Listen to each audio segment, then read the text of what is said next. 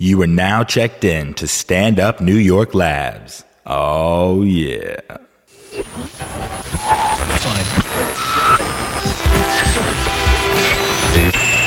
Very serious.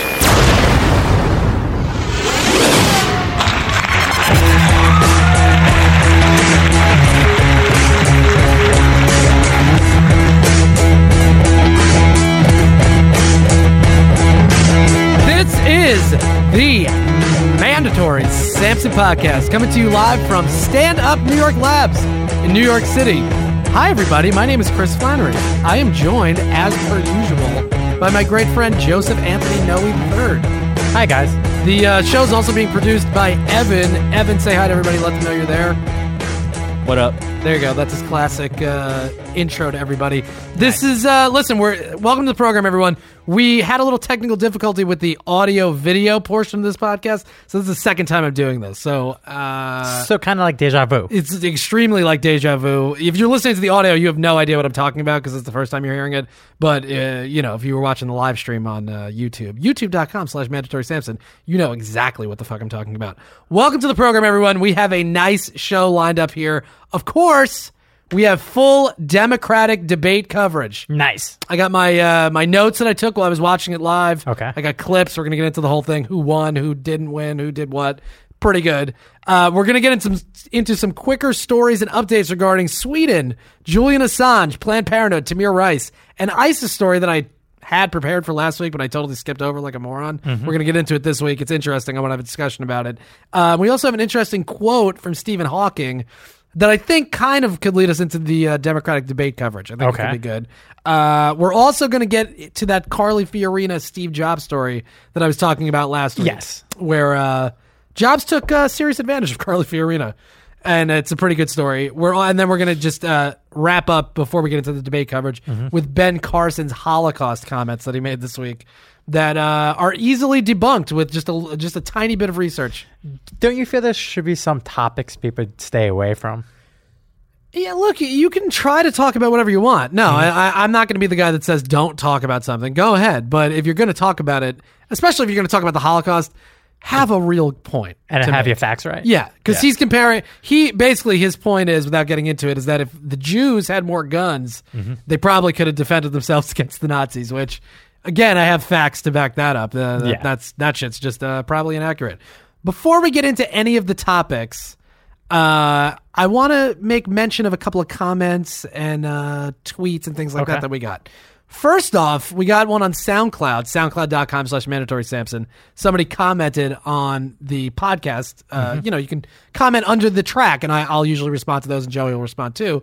We got a comment from Alicia Carson, who had a comment pretty much directed at me, but about you. Okay. All right, so let me read this comment. Love your podcast. Just one thing. Joey gets cut off a lot and doesn't really get his chance to talk. Huh. It seems he only contributes to 10% of the podcast because he doesn't get the opportunity to speak up with his opinion. Would love to hear it more balanced.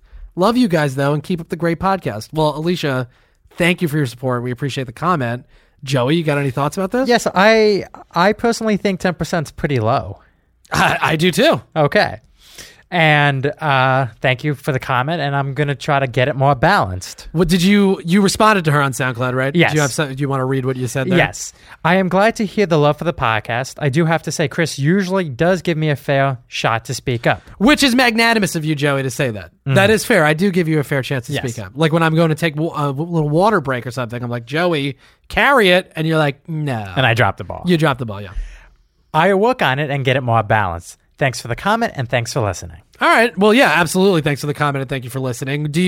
Let me ask you this. Yes. Do you think it's reasonable that not reasonable, but like you think it's a fair assessment that I cut you off sometimes? Maybe a little bit, about 10% of the time, I would say. Okay. All right. Well, whatever. So I'll try not to cut you off, but I'll tell you what, when I throw it to you, you better fucking bring the heat. Okay. I also want to say this. I got a tweet from a kid named Caleb. Caleb, I appreciate your support and listening to the podcast.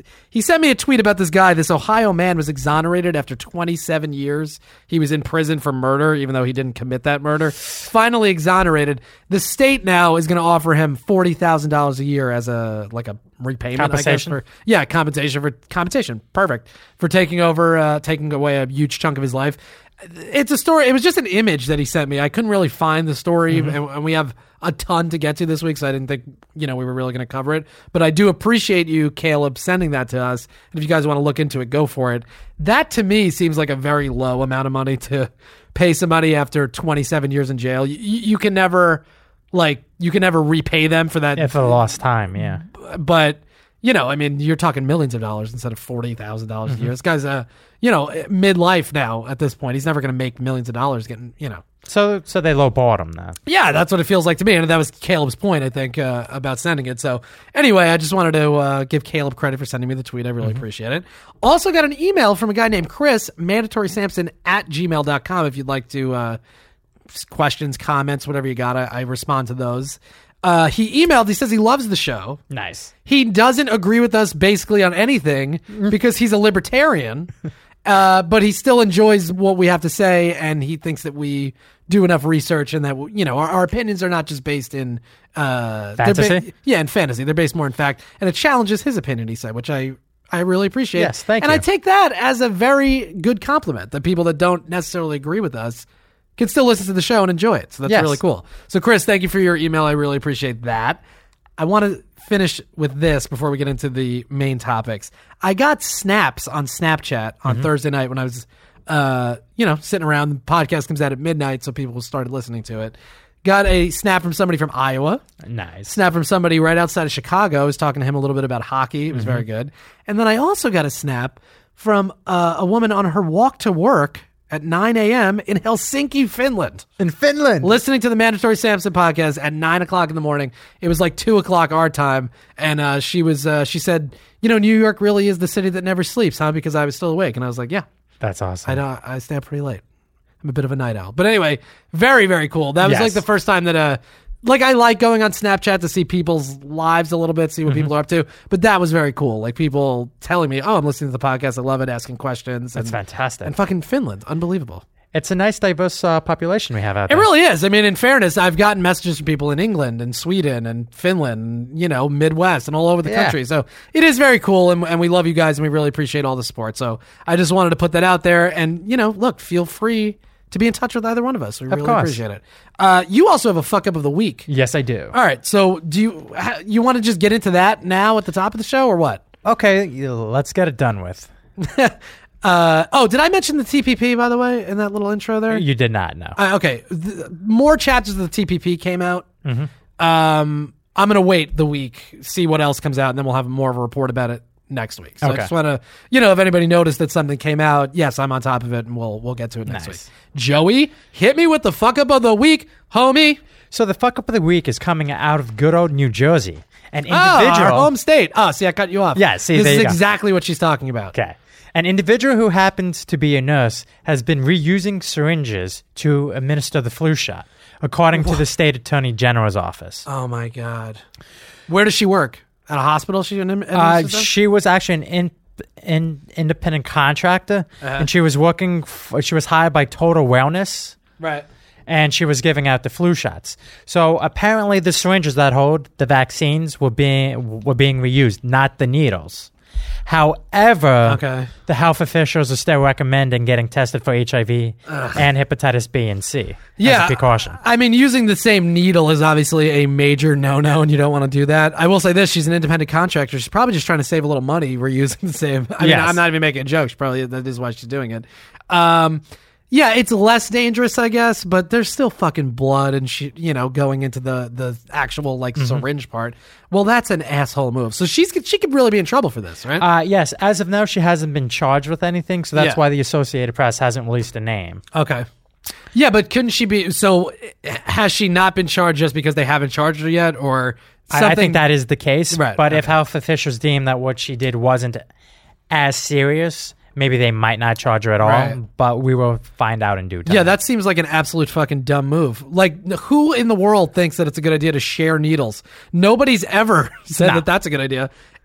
Okay, yeah, all right. Well, and God forbid now somebody gets AIDS or whatever, HIV through spreads, this. correct. Like, wow, that's going to be a terrible situation. All right, well, keep your eye on that. Yes. I feel like we do that every week with your fuck up of the week. I'm like, stay on top of it, and then there's Listen, never... I have a whole chalkboard of things I'm keeping up on. You do, with like push pins and Yep. string just running all over the place like it's a Heroes episode. Yes. I don't even know what the fuck that means. Mohinder Suresh, remember he had that big board? Mm-hmm. Crazy reference. All right, so good fuck up of the week.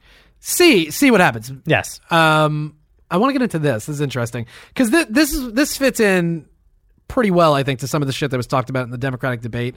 So I think it's good to bring it up at the top of the show because they were talking about, family leave and maternity leave and minimum wage and all this stuff. Sweden Yes. is switching to a 6-hour workday from an 8-hour workday. That's awesome. Employers across the country are testing out the 6-hour workday to increase profit, productivity, and happiness. Stockholm app development company Philemundus CEO Linus Felt, which is a great Scandinavian name, Linus Felt. This is what he had to say about it. The 8-hour workday is not as effective as one would think. To stay focused on a specific work task for 8 hours is a huge challenge. In order to cope, we mix in things and pauses to make the workday more endurable. At the same time, we are having it hard to manage our private life outside of work. My impression now is that it is easier to focus more intensely on the work that needs to be done, and you have the stamina to do it and still have the energy left when leaving the office. I love that quote because they're testing out a work-life balance, which I feel like is something that is way out of whack in the United States. Absolutely. They're saying, in fact, that if you work less, you're probably going to focus on it more. You're not going to be on your fucking phone and try. I know people right now, my good friend Joe Kelly, listening to this podcast at work. He's not being productive. He's listening to this podcast. So maybe if he was only there 6 hours, he'd be able to focus and then just listen to the Mandatory Samson podcast when he got home.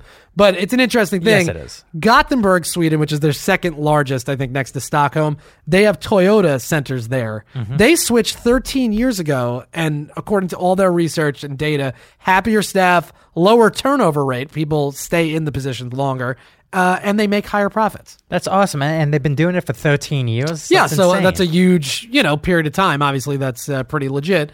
I totally agree. I mean, I think we should start the workday at like 11. And truth be told, mine does pretty much start at 11 or later. Yes. God bless comedians. This actually got me thinking, maybe we should all change it to a 4-day work week. Yeah, I mean... Do you think that'd be more productive, or do you think just the 6-hour workday would be more I think productive? staying in the flow of it is fine. Like, you could be there 5 days a week. I mean, I wouldn't be opposed to a 4-day work week, but I think people would rather do 6 hours, 5 days a week. That's fine. Because by the time you get out, like they're saying, you're not exhausted. You did your work, and you go, whatever. I got out at 3:00, so it's fine. Who cares? But yeah, I mean, 4-day work week could work out too. Sure, 3-day work week even. 2 days work, 5 days no work. Nice. All right. This is an interesting one. Evan, you know what? I got another text.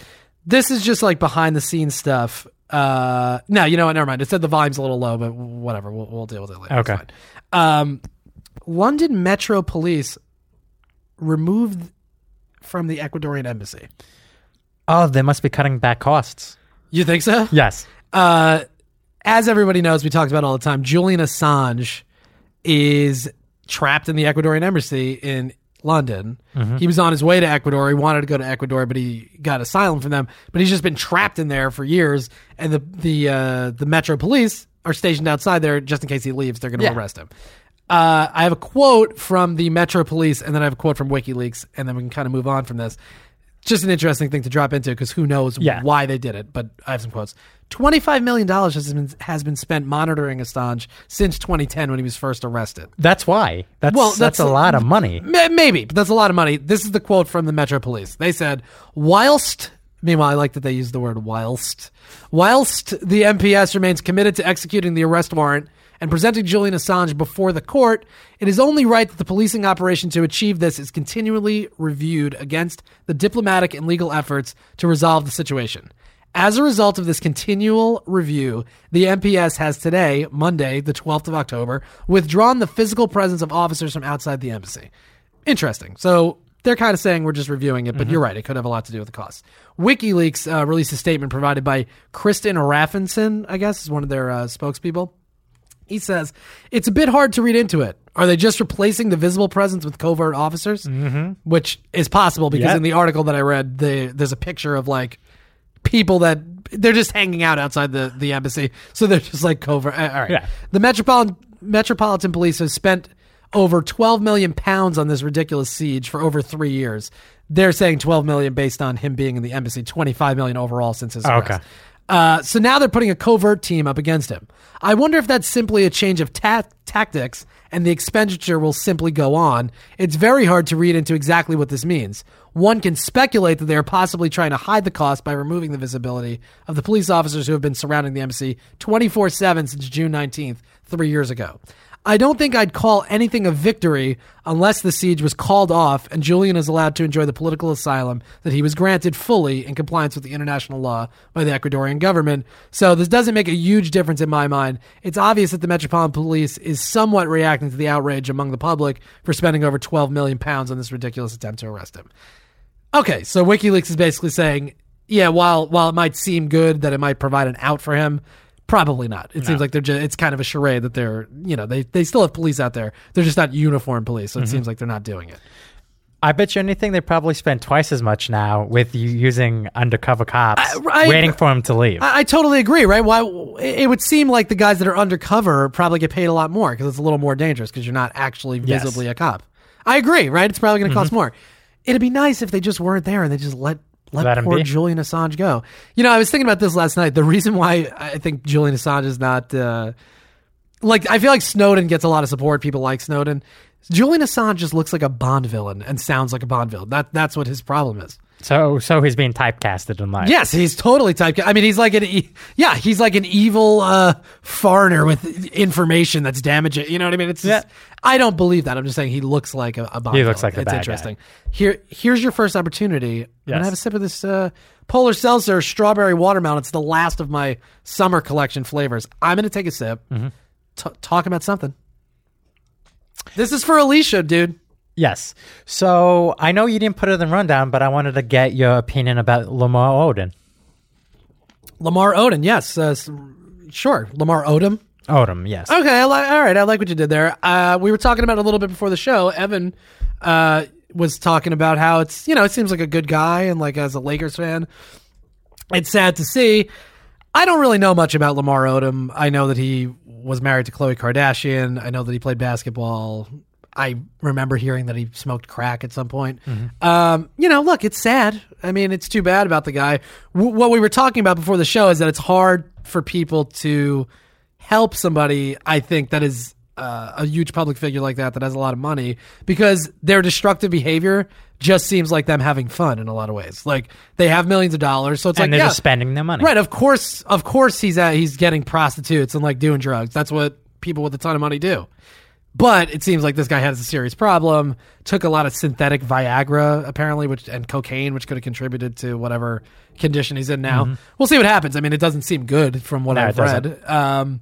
But, look, I mean, I feel bad for him, but outside of that, I really don't have much more of an opinion about it because I don't know too much about the guy. But, we'll see. I have read some things in the last couple of days where people are, reminiscing. Yeah, reminiscing, saying that he's a good guy and that he, helped a lot of people and, whatever. Yeah, it's sad. He obviously has some demons and hopefully he can get better and deal with them. Yeah, well, so we'll just have to see what happens there. Planned Parenthood. Listen to this. This one actually kind of pissed me off, dude. On Tuesday, Planned Parenthood, and we've talked about this, obviously, with the Center for Medical Progress. Yes. They released all those sting videos that we debunked, and we haven't brought it up since then because it's kind of a nonsense story, and the only people talking about it are Ted Cruz and Mike Huckabee. Fantastic.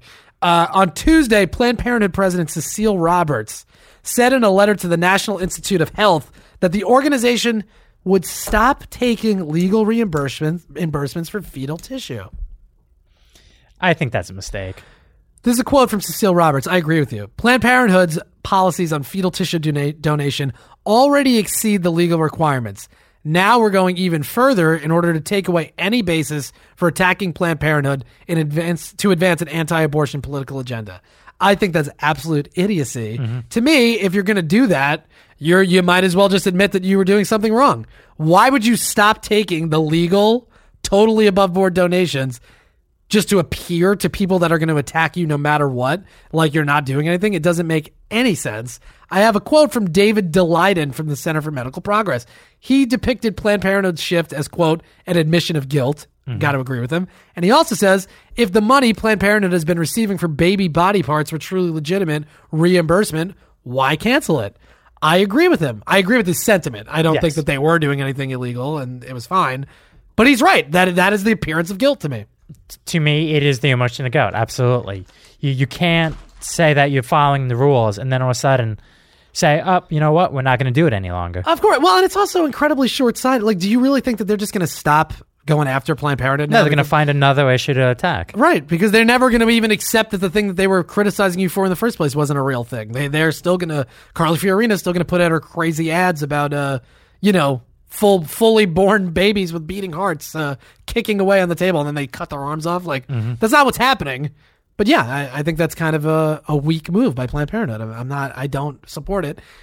They should be whatever. In the long term, I was reading about it, it's not going to hurt their profit, really. They don't really need the reimbursement for it. It just covers their costs. They can afford it. Yeah. But just symbolically, I think it's a weak move, so I'm not really in favor of that. Yeah. All right, moving on from that, this is Tamir Rice. You remember the 12-year-old from Cleveland that was shot within, seconds. I brought the video because we're going to talk a little bit about this. We might just watch it quick just to remember how quickly this kid was killed. He was in a park playing with a pellet gun or whatever, some kind of, not a real gun. The cops were called by a woman who said that a man, this kid's 12, was running around the park with a gun and being erratic, so the cops got called. They show up, and they shoot the kid within 12 seconds or something? Forget 12 seconds. You can count to 2, and the kid's dead. They pull up, they jump out, and they shoot him. We have the video. We can watch it to remind. All right. This is the update about it. Cuyahoga County Prosecutor's Office released reports Saturday night filed by outside experts, retired FBI agent Kimberly Crawford and Denver Chief Deputy District Attorney Lamar Sims, that both determine Officer Timothy Lehman's killing of 12-year-old Tamir Rice in November 2014 was justified. Ooh. Now, this isn't an official decision, but these are outside experts that they've brought in to see what the situation was, and both of them have determined that the obviously unreasonable, unjustified killing of this kid was reasonable and justified. Cuyahoga County Prosecutor Timothy McGinty said his office, quote, is not reaching any conclusions from the reports. Quote, the gathering of evidence continues and the grand jury will evaluate it all. How much more evidence do you need other than the video that is readily available of this kid getting killed? I have a quote from Kimberly Crawford, and then do you think we might as well just look at the video real quick just to refresh our memory. Kimberly Crawford, the retired FBI agent, one of the outside experts that they've called in, says the relevant inquiry is whether a reasonable officer could have concluded that deadly force is necessary. It is my conclusion that Officer Lehman's use of deadly force falls within the realm of reasonableness under the dictates of the Fourth Amendment, which is the right to, you can defend yourself in use of force. Even if Officer Lehman was aware of Rice's age, it would not have made his use of force unreasonable. A 12-year-old with a gun, unquestionably old enough to pull a trigger, poses a threat equal to that of a full-grown adult in a similar situation. No, it does not. It absolutely does not. A gun's a gun, though. A gun's a gun, but a 12-year-old's ability to hold a gun, pull the trigger, be accurate, have the type of training. You're telling me that a 12-year-old... to take a life. Yeah, no, you're right. A gun's a gun. If he gets a shot off and it hits you, it's a gun. You're right. But you're telling me that a 12-year-old has the type of know-how the same as a 30-year-old adult would have with a gun, the ability to aim and rationalize and do all that stuff? That's that is crazy. And that's something that always gets brought up with these shootings where the age of a black kid, a 12-year-old, a 16-year-old, an 18-year-old, the perception is that kid is older and more of a threat than they actually are. And you're seeing it seep through here. I mean, that's crazy to me. Yes. We don't have to watch the video. I promise you, it was within 2 seconds of them pulling up and shooting this kid, and it's a disaster. 12 years old, they're saying that that's equal to an adult with a gun. No, it's not. How much do you think the actual gun was enough to shoot then? It's not. What do you mean? Well, apparently from the reports I read, any orange marking to dictate that it was a fake pellet gun was removed. Okay. So by all accounts, it's a real gun. I mean, look, I can understand maybe the fact that the cops show up thinking that there's a, quote, man there with a gun. Mm-hmm. Now, they pull up and they jump out and they don't even think about it. I mean, they don't even have to put down the gun. Nothing. Why would they not pull? Because the other thing in the video, they pull up within we talked about this already, but I just want to recap it. They pull up within feet of him. Why not pull up across the street and get out and yell at him? I mean, I think we talked about this the first time we talked about it. Sure, but they didn't give themselves enough time to even see if there would have been some kind of marking on the gun. So to me, that's irrelevant. Mm-hmm. They just pull up assuming, oh, this is a man with a gun and he's brandishing it. It's fucked up, and I'm really we'll see where it goes. But obviously, the writing is on the wall with this that they're probably going to say that they should have killed this kid, even though obviously they shouldn't have, and they're wrong after the fact. I know hindsight's 20/20, but it wasn't a real gun, so they were never in any real danger. So that's a fuck up to me. Got anything else to say about that? No. ISIS. Now, this is the story that I forgot about last week. And I wanted to bring it up because I wanted to have a little bit of a discussion about it because I think it's ridiculous. Yes. Okay.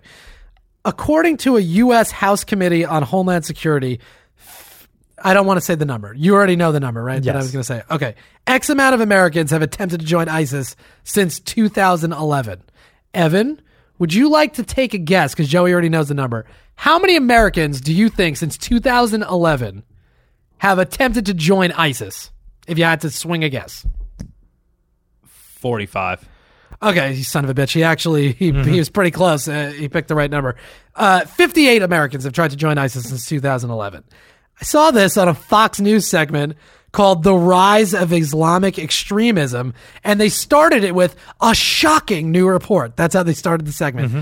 That 58 people in the last 4 years have tried to join ISIS, that's 14 and a half a year. Yes, it's very shocking. Yeah, it's shockingly low. That's what you would think. Evan guessed off the cuff, 45, right? Yeah.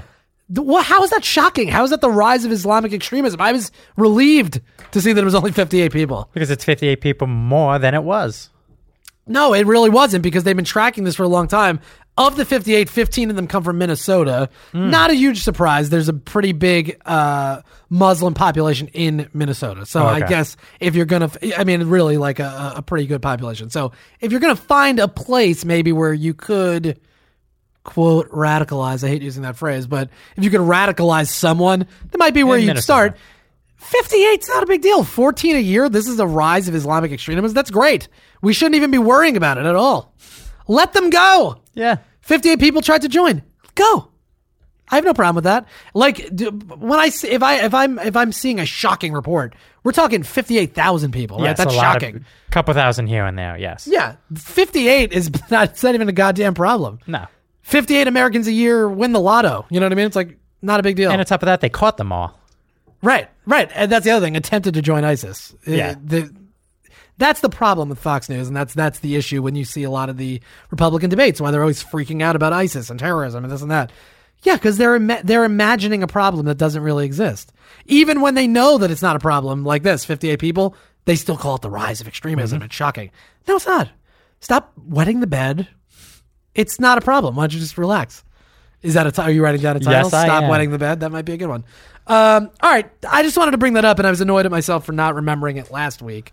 Because it's not an issue. Why don't you just calm down? This is the next thing we're gonna get into. I gotta have water. I'm parched. I'm talking too fast. Steve Jobs and Carly Fiorina. This is something that I'm very excited about. I want to give credit to the guy that wrote it, Steve Levy on Medium.com. I just kind of like synthesized his story. I didn't do this research, but I did see it. And we're gonna get into it in 1 second. I'm gonna have a sip of my Polar Seltzer strawberry watermelon while Joey entertains the crowd. So I happen to have some inside information on this one. Turns out that Carly had some patents on hand, which she wasn't aware. No. See what you're doing? Yes. See, Alicia, listen. You listen to me and you listen good. This is why I don't do it, because I send Joey the notes. This is a new thing we've been doing, which I think is good. I write up all my notes. I send them to Joey, and he looks at them before we do the show. He just started. He cut ahead in the Carly Fiorina Steve Jobs story without contribute. I mean, that drives me crazy. You just gave a spoiler. All right, no more spoilers. No, you just got to talk. You talk to Evan or something. If I throw it to you like that. Okay, talk to Evan. Yes, write that down. That's a little note that you might be able to take to yourself. This is a great story, and I think it speaks to Carly Fiorina's nonsense appeal. People are into Carly Fiorina because she talks tough and she seems like she knows what she's talking about. This story is brutal. If I were her, it's extremely embarrassing. This is a terrible story. Fiorina said during the last GOP debate that Steve Jobs, her friend, called to tell her it was okay that HP fired her because he'd been fired by Apple twice and it was no big deal. And that was like a good moment in the debate for her where I think we played it, where people, she got a little bit of an applause there and she kind of fluffed off that her HP tenure wasn't terrible. She's like, look, even Steve Jobs, my friend Steve Jobs got fired, so it's fine. Well, this article talks a little bit differently about their relationship and how Steve Jobs viewed her. January 2004, Carly Fiorina and Jobs made a deal for HP, which she was running at the time, to sell HP iPods. Same product. They were exactly the same thing, except they were going to be branded with HP logo on them. Okay. HP's motto at the time was invent, which seems contrary to the idea of just taking somebody else's invented product and putting your stamp on it. I have a quote from Carly Fiorina at the time. She was at the CES, which I guess is some kind of technology conference, January 8th, 2004, on why Apple, chose HP. Because HP is a company that's an innovator. We believe innovation is our lifeblood. It's why invent sits on our logo. Does that aggravate you to shit that even in 2004 she was saying innovation? It does not anger me as much as it angers you. That's probably true. But that's her goddamn thing that she always says. She was saying it then. She's saying it now. She's saying it now. Okay. In return for allowing HP to co-brand the iPod, Apple got HP to preload iTunes and the Apple Store into all of its PCs. We're talking millions of computers at this point. The fee for this, in like a normal straight deal, should have been hundreds of millions of dollars. All HP got was the ability to resell the iPod as like sort of their thing too. That seems like a mistake. Yeah, well, she just wasted an opportunity for hundreds and hundreds of millions of dollars. I have a quote from a guy that was like a leader at Apple at the time. He says, this was a highly strategic move to block HP and Compaq, which they bought, from installing Windows Media Store on their PCs. We wanted iTunes Music Store to be a definitive winner. Steve only did this deal because of that. So, smart. Jobs was like, okay, yeah, you can put out your own version of the iPod, but we're going to get to put our Apple iTunes in the store in every fucking computer that you put out. Which is millions and millions of dollars that he got for free, essentially. He got to distribute the software. Right. Now, listen to this. What's even better? By the time HP was selling iPods, Apple had already released newer models. Fiorina failed to secure the right to sell the newest iPods, and they had to wait months after each new Apple model was widely available to start selling that same model. So she wasted a chance to get hundreds of millions of dollars, gave Jobs the opportunity to put Apple products into Microsoft computers or whatever, Windows-based computers. At the same time, Fiorina, the innovator, failed to lock up the ability to sell the iPod in a timely fashion. So by the time HP was selling it, people already had... It's after the fact, and it's old technology. They already have it's obsolete technology. They already had the Apple version. All right. This gets better. I love this story because it just shows, like, what a dummy she is. She's pretending that HP was run really well while she was there and that there was just outside forces. No, she was terrible at her job. And the story perfectly illustrates it. Fiorina was adamant that HP would be able to sell a, quote, fetching shade of blue colored iPod as the HP version. Not true. When HP released their version, it was just like the Apple one. It was white, exactly the same way the Apple one was, with a small HP logo on it. That was the only difference. That's not enough. Not enough. Fiorina's fired from HP in February 2005. HP ended the iPod deal in July that year, but HP, as per the deal, couldn't sell a competitor to the iPod until August 2006. So she locked them into only being able to sell one type of iPod, the Apple one, and not sell their own shit for another year after. So it's over already. They're not going to be able to compete in that space. Also, this is what's really interesting. When HP acquired Compaq in 2002, which I was reading about that, another terrible decision on her part. They gained nothing from that. They just wasted money. This is something that could have been good about it, which you alluded to. HP got all of Compaq's patents, one of which was a hard disk MP3 player containing several key parts Apple would later use in the iPod. Okay, so Compaq had already started building some kind of MP3 player way before Apple's put theirs out. And in that Compaq version, there was a lot of the technology that Apple would later use. If Fiorina knew this, knew what they purchased with the Compaq purchase, she didn't, by the way, HP could have claimed Apple infringed on their intellectual property to get a better deal, or even sue Apple or whatever. They could have been the leader with the iPods. Yes. Failed. Total failure. Got a quote from this guy, Rob Glazer, the Rhapsody's a music company, co-chair. They actually ended up working with HP after the after the Apple deal expired. He said Steve and Apple fleeced HP in that deal. HP's version of the iPod was a failure, and Apple was able to grow the iPod. Yes. Oh, how different everything could have been if she knew about the patents. Absolutely. Well, how different things could have been if she just wasn't in charge. This is final two quotes, then we'll move on to the Ben Carson Holocaust stuff, and then we'll end with the Stephen Hawking thing, and we'll move on to the debate, which I'm excited to get into. Fiorina said, I think what Apple saw is an innovative company that they respected. The Apple guy, the Apple leader at the time, said, we knew we were snowing them the entire time. Doesn't that make you happy? Yes. I mean, it really does. She's like, they respect our innovation, and Steve Jobs is my friend. No, he's not your friend, dummy. He's a ruthless animal who took total advantage of you, and you failed miserably, and you're going to pretend that you didn't. Yep. Isn't that great? I like that story a lot. It speaks volumes. Massive volumes, yeah. That's encyclopedias of nonsense. That's really what it is. It's just crazy. And that's that's somebody that did really well in the Republican debate. Doesn't know what the fuck she's talking about. Ben Carson this week made some remarks about the Holocaust that were pretty interesting, and I have a video clip to prove it. Would you like to hear what Ben Carson had to say, Joey? Yes, I do. This is Ben Carson being interviewed by Wolf Blitzer on CNN. Let's see what he has to say, and then we'll talk about it. We got some facts also. Ben? Citizens were disarmed by their government in the late 1930s, and by the mid-1940s, Hitler's regime had mercilessly slaughtered 6 million Jews. This is a quote from Carson's book, A More Perfect Union, which, by the way, I read today. Did you know that Ben Carson hasn't done any campaign stuff since October 2nd? Really? He suspended his campaign just to do a media tour about his book and won't resume his presidential campaign until October 28th. Huh. Yeah, it's weird. It's weird that a guy that's like running for president is just has time for a book deal. Well, not only has time, is stopping running for president to make time to sell the book. So the two front runners in the Republican Party are on book tours and hosting Saturday Night Live. That's what they're doing. All right, let's continue with this. And numerous others whom they considered inferior. Through a combination of removing guns and disseminating deceitful propaganda, the Nazis were able to carry out their evil intentions with relatively little resistance. So what is the point you're trying to make? If there had been guns in Germany, there might not have been a Holocaust? My point is they were... Which is never... It's so funny when you have to ask a question like, so what are you saying? The Holocaust could have been stopped? I don't understand. That was only one of the countries that I mentioned. There were a number of countries where tyranny reigned, and before it happened, they disarmed the people. That was the point. Noah Webster said, when he was talking about tyranny, that the people of America would never suffer tyranny because they are armed. So, but just clarify, if there had been... So, okay, yeah, whatever you just said doesn't make sense. Go back to the Holocaust thing, what?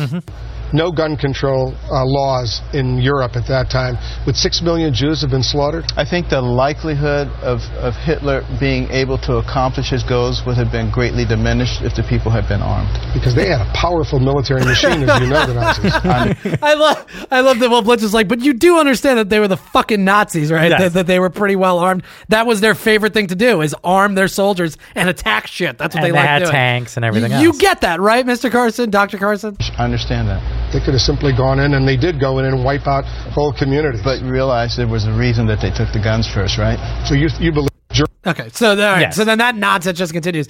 Now, at face value, maybe. I mean, maybe you could be like, yeah, I guess he's right. Maybe if the Jews had guns, they could have fended off the Nazis.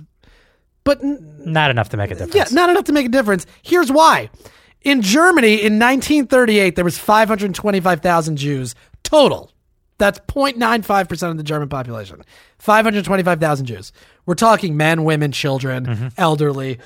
So of the 525,000, cut it in half is just men who would probably be in the army at that time. So now you're talking like, what, 275,000. Of the men, how many are old? How many are children? Let's say there's 200,000 people that are actually going to have guns that can actually do anything to defend against the Nazis, right? That's the math I'm doing in my head. 1938, the German army, how many people are in the German army, Joey, in 1938? 3 million? 600,000. All Okay. right, so you go, all right, 525,000 versus 600,000. We're really talking 200,000 Jews that are really going to be able to fucking fight Nazi soldiers, okay? So it's 600,000 Nazis to 200,000 Jews that are going to be able to defend themselves. If they had guns, maybe. 1939, 1.5 million Germans in the army.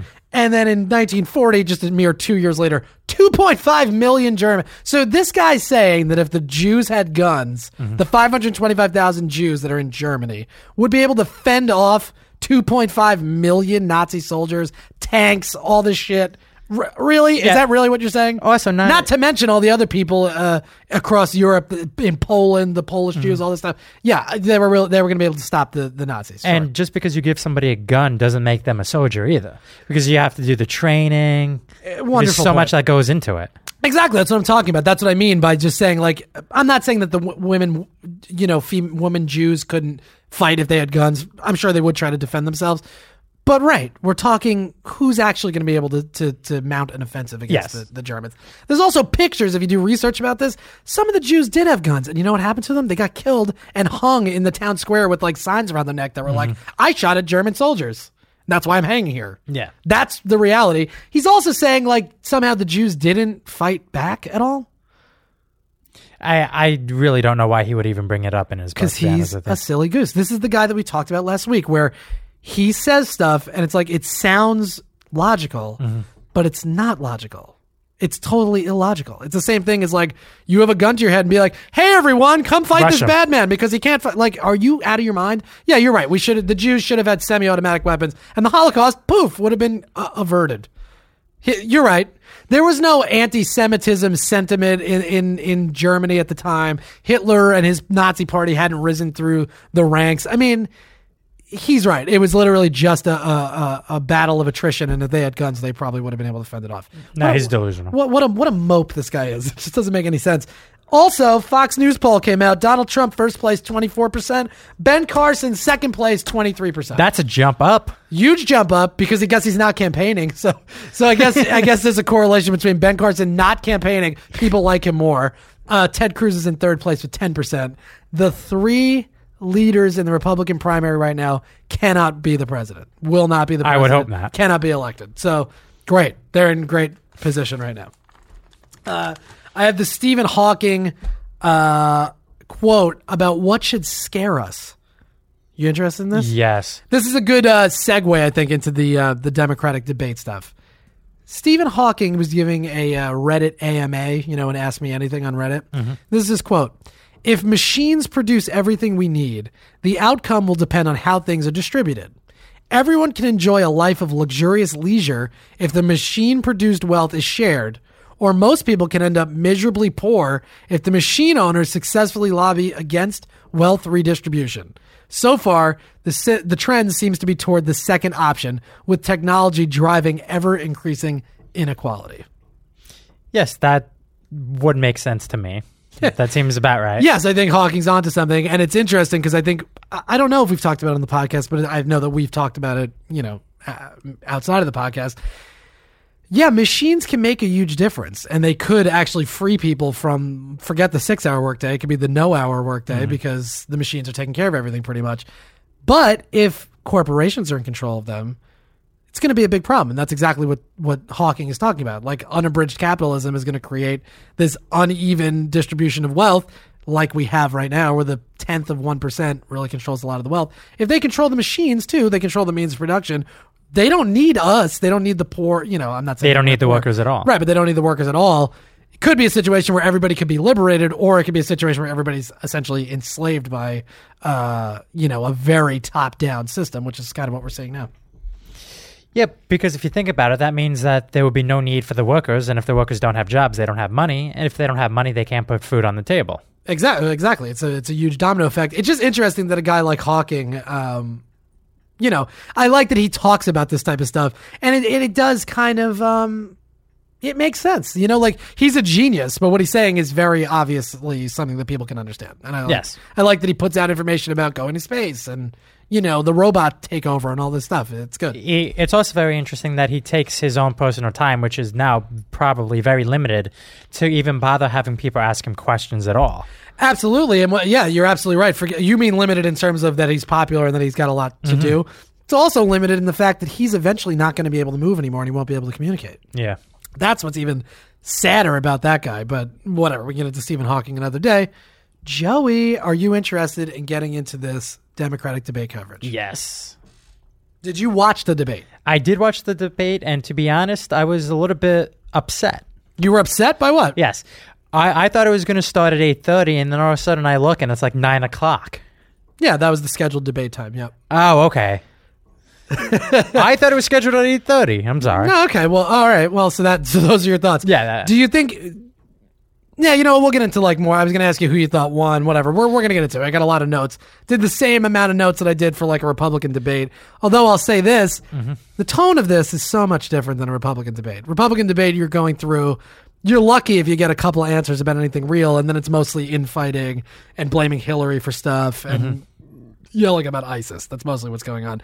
This actually was substantive, I feel like. Nice. Much more so than the Republican debate, but whatever. We'll get into that as we go. Whatever. I'm not going to give the times. Sheryl Crow sings the anthem. Why did this happen? Who knows? Those are my actual comments on that. We'll just start off with this, and then we'll get into the next quote. This is Sheryl Crow singing the anthem. Why would she be singing the national anthem, Joey? It's totally unnecessary. Well, who would you have chosen? No one. Why are they singing the anthem at all? Because it's very democratic. Oh, it's too loud. How's that volume-wise? Good? Yeah, it's fine. By the dawn's early light, what so proudly... A little pitchy, I felt like, right? I think she's doing a great job. All right, I think you're wrong. Anyway, we'll skip ahead. So that was the national anthem sang at the beginning of this thing for absolutely no reason.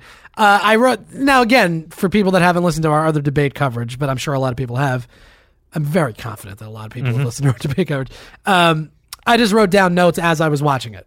So I'd stop it, I'd write a little note, whatever. Some of it is going to involve clips. Some of it is just kind of thoughts that I had, and it's not necessary to play the clip. The first thing I wrote was Lincoln Chafee, who's the goddamn guy whose name I forget every time, is such a sweetie. He seems genuine. He can't win, likely. I liked his opening statement. That's it. That's all I'm going to say about that. We don't have to play it. So Chafee to you is too much of a nice guy. Nah, he's just I'm not saying too much. I'm just saying I think he's a sweetheart. He's a sweet guy. He when he talks, I'm like, even if he's wrong, I'm like, no, whatever. He's a nice guy. Jim Webb, who's the other guy that's on the stage that I'm sure a lot of people don't even know about, he is a Republican.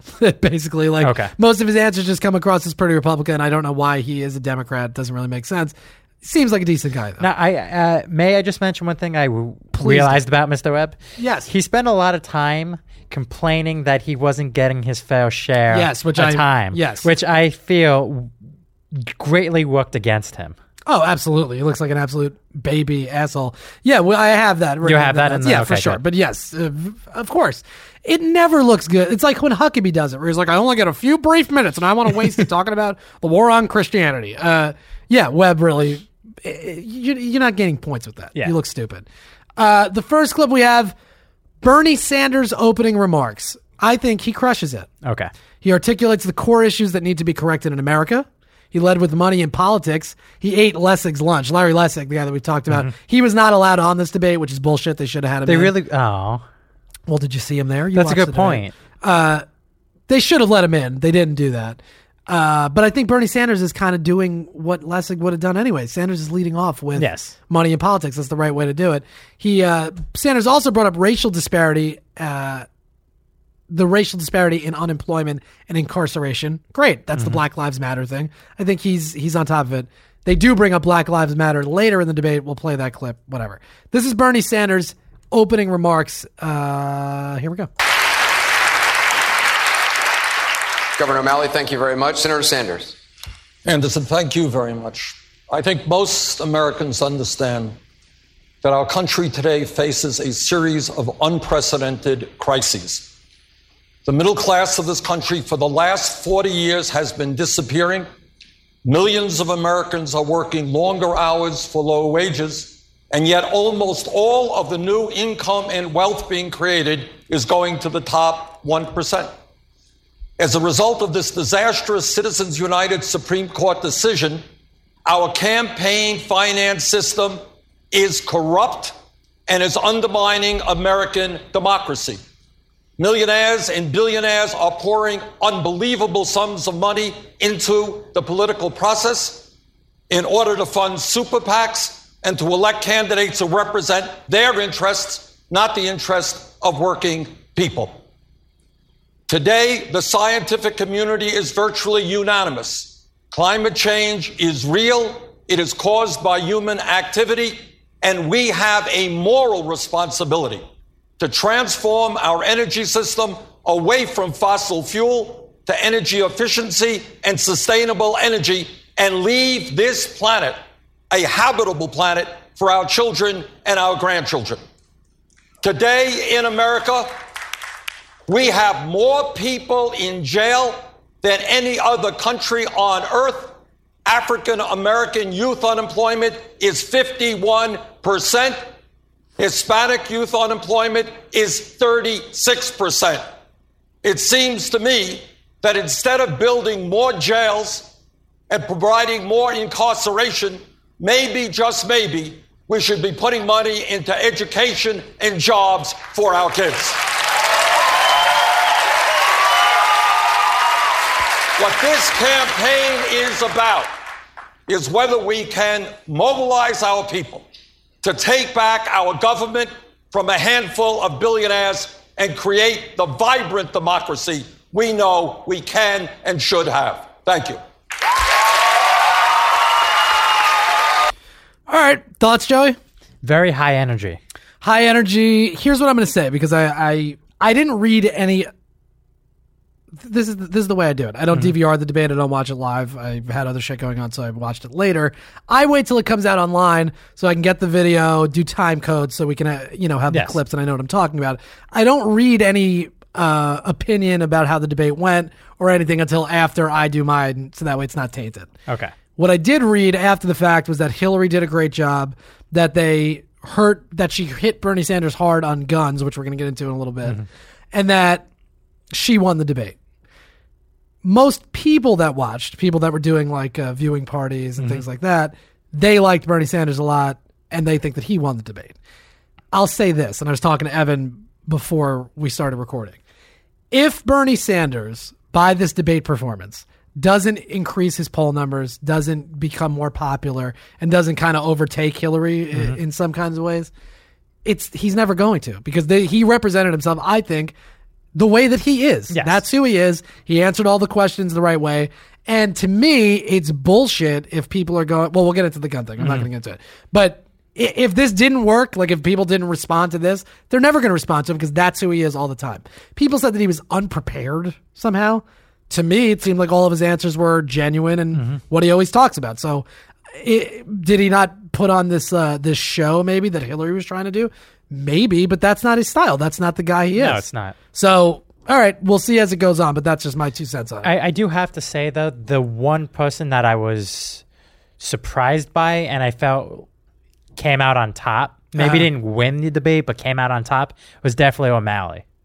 You liked him? Yeah, I did like him, yes. I got to be honest. He comes across very rehearsed. He reminds me of Rubio in a lot of ways, not in terms of policy, but just in terms of presentation. Okay, fine, but I've seen Martin O'Malley before. I'm not crazy about the guy. Okay. I don't necessarily like his presentation. Oh. What? Sorry to cut you off, but I just... See, at least you see what happens? I just remembered. A moment that was perfect, and you probably have it down, was the whole email thing. Yeah, of course. That's the big moment. Yeah, Yes. I definitely have that. Yes, that's a big moment. And again, a big moment for Bernie Sanders. We're going to get into that. What was I saying? Oh, O'Malley. Yes. Let's be honest here. I mean, realistically, the only two people that not matter, but have a chance of doing anything are Sanders and Clinton. So this debate, for the most part, is who did better, who answered what, how do you feel about what they have to say, Clinton and Sanders. O'Malley, I guess, is probably going to get points because people are going to know who he is now a little bit. But Webb and Chafee have no chance. O'Malley is a distant third. He could be vice president, maybe, to Hillary if she won the nomination. But he doesn't have a chance. But I'm not crazy about him. You liked him. That's fine. We have some clips, and we'll get there. This is Hillary Clinton's opening remarks. Here's the difference between her response and Bernie's. Okay, to me. Yes. This is all my opinion. When she says it, it sounds like she planned it out, which she did. And when he says it, it sounds like it is how he really feels, because it is how he really feels. Now, some people, Mark Halpern, I guess, is a political commentator. He was the one that said that I read that Bernie seemed unprepared. It's not unprepared. He's just not super rehearsed the way that Hillary would be. Hillary's big problem is that she is not a human being. People don't like her as a person. You know what I mean? Can't go around saying Hillary's not a human being. I can say, of course I can. I can say whatever I want. She is not likable. You know, she's not a personable person. That's her big issue. I think most people, you know, obviously people on the right are like, what did she do? She's unqualified. No, she's not unqualified. She's been in office. She's been a senator. She's been Secretary of State. She's done it all. She's been around the block a few times. She's qualified. Okay, you might not like her. You might not like her policy position, but she's qualified. The problem with her is that people don't get a vibe from her where they're like, yeah, she's cool. Like, she has our best. It seems like she's full of shit. Bernie Sanders is the total opposite. That guy, you know exactly what you're getting from Bernie Sanders. Now, with that being said, let's listen to Hillary's opening remark, and then we'll move on from there.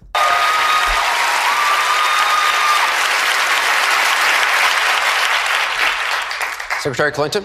Well, thank you, and thanks to everyone. I will say this. I think she did a nice job with this debate. I'm not saying she didn't. I like Bernie Sanders. I support more of what Bernie Sanders has to say. I believe what he's saying more than I believe what she's saying. But I think for like the general public that's going to be watching this, she did fine. She did really well. For hosting this first of the Democratic debates. I'm Hillary Clinton. I have been proud and privileged to serve as First Lady, as a senator from New York, and as Secretary of State. I'm the granddaughter of a factory worker and the grandmother of a wonderful one-year-old child. And every day I think about what we need to do to make sure that opportunity is available, not just for her, but for all of our children. I have spent a very long time, my entire adult life, looking for ways to even the odds to help people have a chance to get ahead. And in particular, to find the ways for each child to live up to his or her God-given potential. I've traveled across our country over the last months listening and learning, and I've put forward specific plans about how we're going to create more good-paying jobs by investing in infrastructure and clean energy, by making it possible once again to invest in science and research, and taking the opportunity posed by climate change to grow our economy. At the center of my campaign is how we're going to raise wages. Yes, of course, raise the minimum wage, but we have to do so much more, including finding ways so that companies share profits with the workers who help to make them. And then we have to figure out how we're going to make the tax system a fairer one. Right now, the wealthy pay too little and the middle class pays too much. So I have specific recommendations about how we're going to close those loopholes, make it clear that the wealthy will have to pay their fair share, and have a series of tax cuts for middle-class families. And I want to do more to help us balance family and work. I believe in equal pay. Oh, like Sweden, you see? Mm-hmm. This show's extremely high production value, Joey. It's really good. Yes. For equal work for women But I also believe it's about time we had paid family leave for American families and join the rest of the world. During the course of the evening tonight, I'll have a chance to lay out all of my plans and the work that I've done behind them. But for me, this is about bringing our country together again. And I will do everything I can to heal the divides economically, because there's too much inequality, the racial divides, the continuing discrimination against the LGBT community, so that we will work together.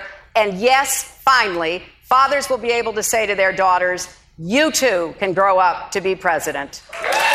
So many points right there. Yeah, she squeezed a lot of stuff in, but like I said, she's polished, you know, it's like she planned that out. Those to me sound like very classic Democratic ideas. Yes. What Bernie Sanders is putting out is a progressive vision. It's a different, it's much, much more to the left. It's much more progressive, like I said, than what she's putting out. But people that are listening and just have a general knowledge of what's going on, she probably appeals to them more. The challenge is going to be, maybe I'm wrong about that, if Bernie does appeal to those people, then she's going to be in a lot of trouble, because he I think, presented his ideas pretty well. I still think at the end of the day, he's too far left. Maybe. Then why is he doing so well in the poll? I mean, that's always the question, right? This is a center-right country.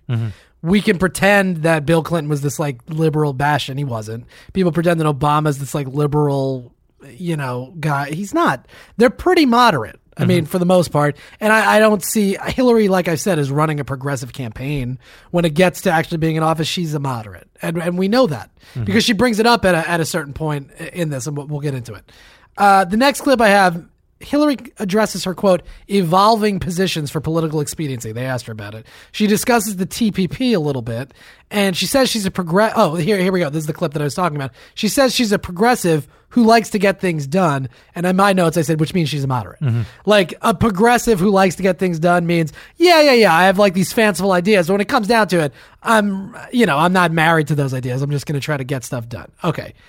That's code to me of like, I'm a moderate. Don't worry. I'm not this socialist weirdo over here. You know what I'm saying? Yep. All right. Let me just get to that clip and we'll listen to what Hildog has to say about it. 19. That's fine. But I want to begin with concerns that voters have about each of the candidates here on the stage, that they have about each of you. Secretary Clinton, I want to start with you. Plenty of politicians evolve on issues, but even some Democrats believe you change your positions based on political expediency.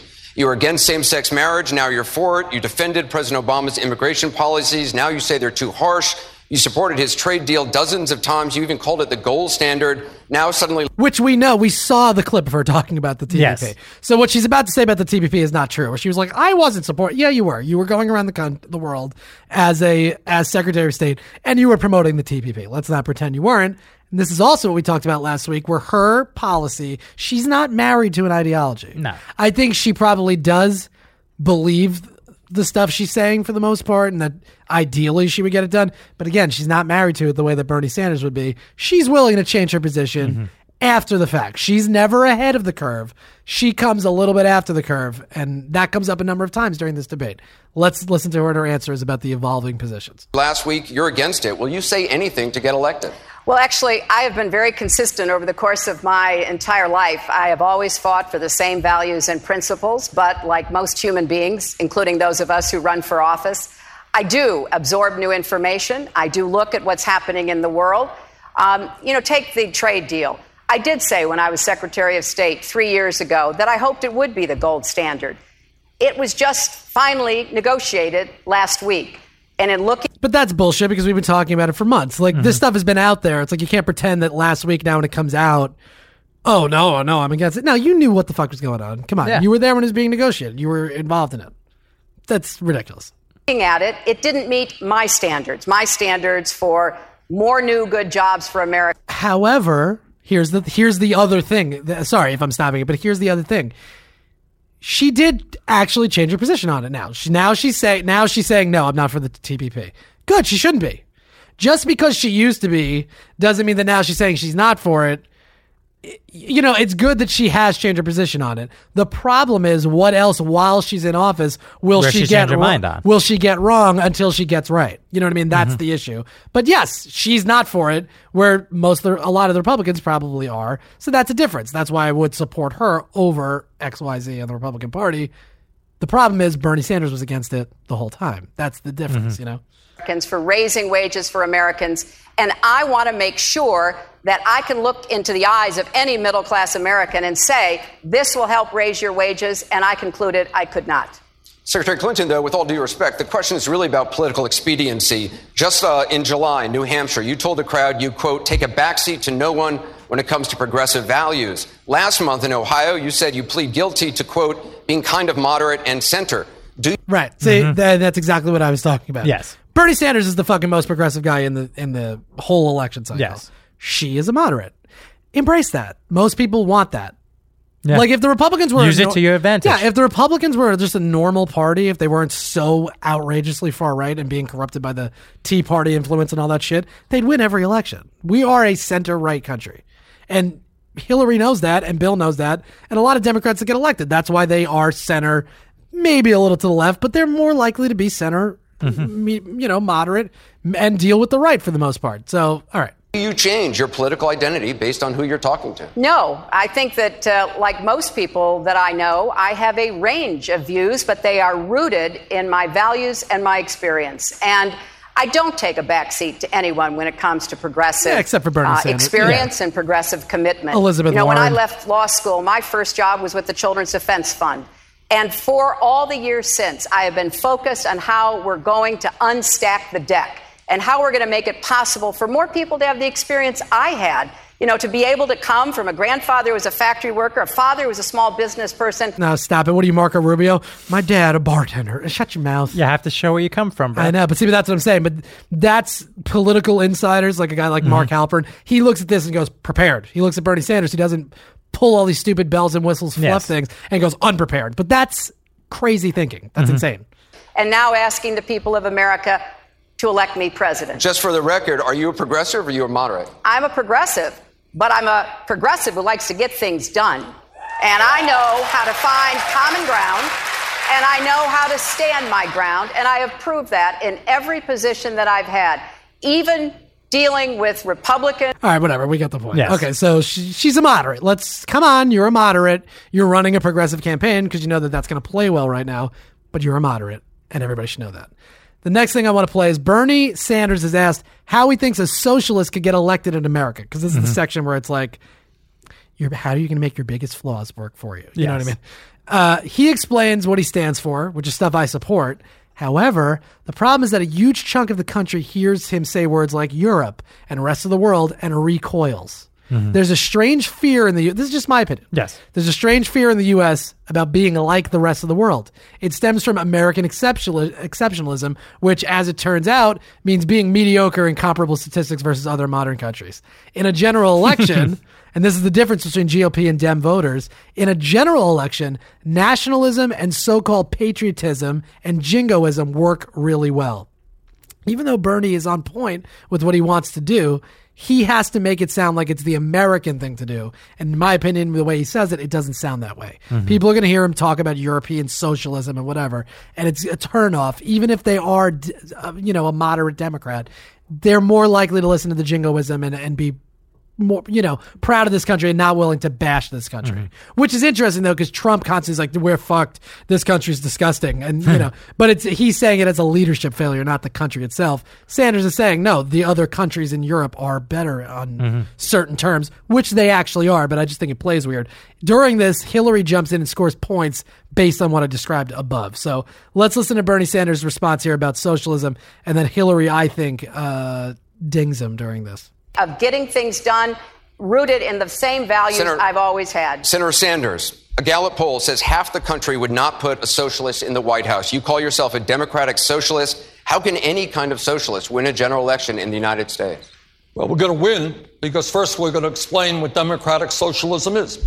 And what democratic socialism is about is saying that it is immoral and wrong that the top 0.1% in this country own almost 90%. Own almost as much wealth as the bottom 90%. That it is wrong today in a rigged economy that 57% of all new income is going to the top 1%. That when you look around the world... Which, by the way, I'm going to say this. This is Occupy Wall Street stuff. Yes. This is where this came from. I mean, like, this was not in the lexicon. This was not in the conversation about income inequality, the top 1%. This is when people are going to chastise, what did they stand for? And I get the argument that they, you know, at a certain point, like Hillary talked about with Black Lives Matter, you need to have some kind of policy, because if you don't present that policy, then the people in office are not likely going to take on your cause. Occupy Wall Street was very similar. They didn't have any leaders, but that's kind of a failure. But they brought this to the forefront. Let's fucking give them the credit that's credit's due, you know? If we had a time machine and we tell Bernie to be there, right? How different would everything be? What do you mean? I don't understand. But beware. What if Sanders was that leader that it needed? Oh, I mean, he is, though. He is now, to a certain extent. You know, I mean, Occupy Wall, what are they going to do? They're going to hang out in the park for 6 years? Like, that's true. You know, they made their point. And I think that it's making a difference. They don't get credit. They got ridiculed in a lot of ways. Like, oh, the fucking hippies and blah, blah, blah. Okay. Meanwhile, this is the biggest stage in the world, essentially, for politics. And that's what they're talking about. And that's what Hillary's talking about. Why is Hillary acting progressive now? Because of shit like that. That's where it sent the narrative. You know, it pushed it left, which is good because, again, center-right country. Bernie, please continue, sir. You see every other major country providing health care to all people as a right, except the United States. You see every other major country saying to moms that when you have a baby, we're not going to separate you from your newborn baby, because we are going to have medical and family paid leave like every other country on earth. Those are some of the principles that I believe in, and I think we should look to countries like Denmark, like Sweden, and Norway, and learn from what they have accomplished for their working people. Now, we just talked about it. It's good. It's more productive when you do these types of things. When you make a balance between work and life. All the Scandinavian countries, you know, are much higher in terms of happiness, great place to live, and all this stuff. So he's right when he talks about this stuff. Again, like I mentioned, how does it play to the average person in America? Probably doesn't play well. But if it does, he's going to be in really good shape because he put this idea, he put the ideas out there, I think, in an effective way. Denmark is a country that has a population of 5.6 million people. The question is really about... he drops that in, doesn't give Sanders a chance to respond. I hate that argument where it's like, well, they have less people. So what? You broaden the program. Like, if it works for in a microcosm, it works in a large... Like, you just have to... you got to adjust. Yeah, you just adjust it for a larger scale. That doesn't... Okay, so what? That argument always drives me crazy where it's like, well, they only have a certain amount of people. Okay, we have more people, so there's more taxes, so there's more people to tax, so there's more opportunity to spend money on the citizenry. It's the same. You just expand the program. That shit drives me insane. Electability here, and that's what I'm trying to get at. The Republican attack act against you in a general election, it writes itself. You supported the Sandinistas in Nicaragua, you honeymooned in the Soviet Union, and just this weekend you said you're not a capitalist. Doesn't that ad write itself? Well, first of all, let's look at the facts. The facts that are very simple. Republicans win when there is a low voter turnout, and that is what happened last November. 63% of the American people didn't vote, Anderson. 80% of young people didn't vote. We are bringing out huge turnouts and creating excitement all over this country. Democrats at the White House on down will win when there is excitement and a large voter turnout, and that is what this campaign is doing. You don't consider yourself a capitalist, though? Do I consider myself part of the casino capitalist process by which so few have so much and so many have so little, by which Wall Street, greed and recklessness wreck this economy? No, I don't. I believe in a society where all people do well, not just a handful of billionaires. Now, that plays well. Yeah, who doesn't like that response? Is he making that up? That's who he is. That is great. That's a great answer. I love that answer. Am I a capitalist in the sense where I'm just going to ruin people's lives for the gain of a few people? No, I'm not. Yeah. Good answer. Just to be clear, is there anybody else on the stage who's not a capitalist? You know what, Anderson Cooper? Why don't you go fuck yourself? You know what I mean? It's like, he had to do it. No, he doesn't have to do it. It's stupid because they're trying to turn this debate into what the GOP debate is, where you can bait them on fucking basically anything, and they're just going to trample over each other to be more and more ridiculous. That's not the case here. Is anybody else a capital? No, of course. Who's going to say, no, I'm a fucking socialist? Who's going to raise their hand? You know they're not. I know. You know they're not. Well, let me just follow up this on is where Sweet Hill Dog jumps in and I think scores some points. Anderson, because when I think about capitalism, I think about all the small businesses that were started because we have the opportunity and the freedom in our country for people to do that and to make a good living for themselves and their families. And I don't think we should confuse what we have to do every so often in America, which is save capitalism from itself. And I think what Senator Sanders is saying certainly makes sense in the terms of the inequality that we have. But we are not Denmark. I love Denmark. See what she's doing, and that's exactly what I'm talking about. Mm-hmm. Smart play by Hillary Clinton. Because people get uncomfortable when he starts saying things like that, like a radical change. And she played on that perfectly. So she made a really, really nice move here. The United States of America, and it's our job to rein in the excesses of capitalism so that it doesn't run amok and doesn't cause the kind of inequities that we're seeing in our economic system. But we would be making a grave mistake to turn our backs on what built the greatest middle class in the history of the world. Senator Sanders? I mean, everybody is in agreement that we are a great entrepreneurial nation. We have got to encourage that. Of course, we have to support small and medium-sized businesses. But you can have all of the growth that you want, and it doesn't mean anything if all of the new income and wealth is going to the top 1%. So what we need to do is support small and medium-sized businesses, the backbone of our economy, but we have to make sure that every family in this country gets a fair shake. We're going to have a lot more. All right, so I think he responded well to that, but she scored points there, right? Mm-hmm. I mean, that seems like that was definitely a good moment for her. Not that anything that Bernie Sanders said was wrong. I agree with him. And also, I think the very nature of capitalism is inequality. I don't think you can really have a true capitalist society where it benefits everyone. It doesn't. No. You're going to always have this kind of unequal thing where, some people are going to do well. Some people are going to do extremely well because they control the means of production and they get to then write the laws based on our stupid system. And then there's just going to be definitely a poor class that, varies in size depending, I guess, on who's in office. But capitalism by its nature is going to create haves and have-nots. That's just the reality. Okay, so that happened. Lincoln Chafee, they asked him a question. He explains why he went from being a Republican to an independent to a Democrat. He says the Republican Party left him as a liberal Republican. That's probably true. I think that's fair. O'Malley touts himself as Baltimore's mayor, quote, instituted a zero-tolerance policing policy, which led to a lot of unrest and resentment as witnessed this year. Freddie Gray obviously being the tipping point there. I wrote, I don't like O'Malley's tone, frankly. He also defends policing policies. The NAACP and the ACLU sued Baltimore because of the amount of arrests that took place there. Whatever, we don't have to get into that whole thing. I have some O'Malley clips later. Webb is against diversity programs for the most part when they're not aimed at black people, which I didn't really understand what he's saying. He's against like affirmative action unless it is specifically for black people. Yeah, it's odd. It's kind of a weird point of view. His point of view being like, because of slavery, they're at a bigger disadvantage. I don't know. It's just kind of weird. Look, I didn't take Webb too seriously because he's not going to win, so it's like we don't have to waste a ton of time on this.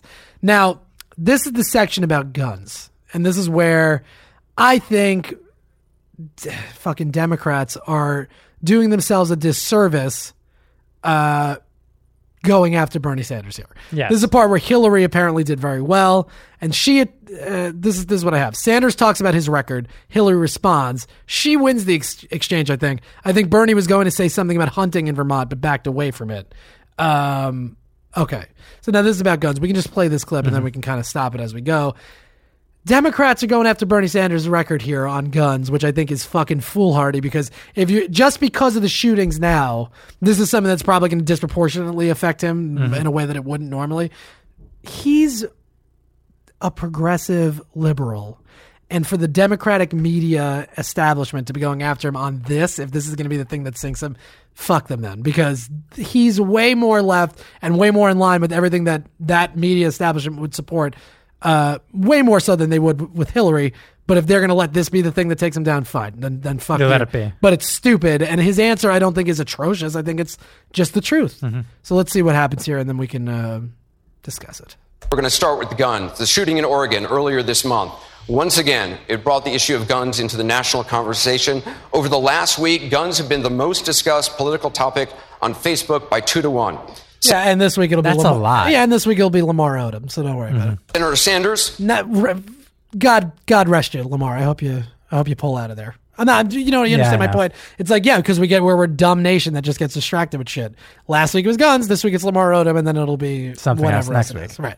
You voted against the Brady bill, mandated background checks and a waiting period. You also supported allowing riders to bring guns in checked bags on Amtrak trains. For a decade, you said that holding gun manufacturers legally responsible for mass shootings is a bad idea. Now you say you're reconsidering that. Which is it? Shield the gun companies from lawsuits or not?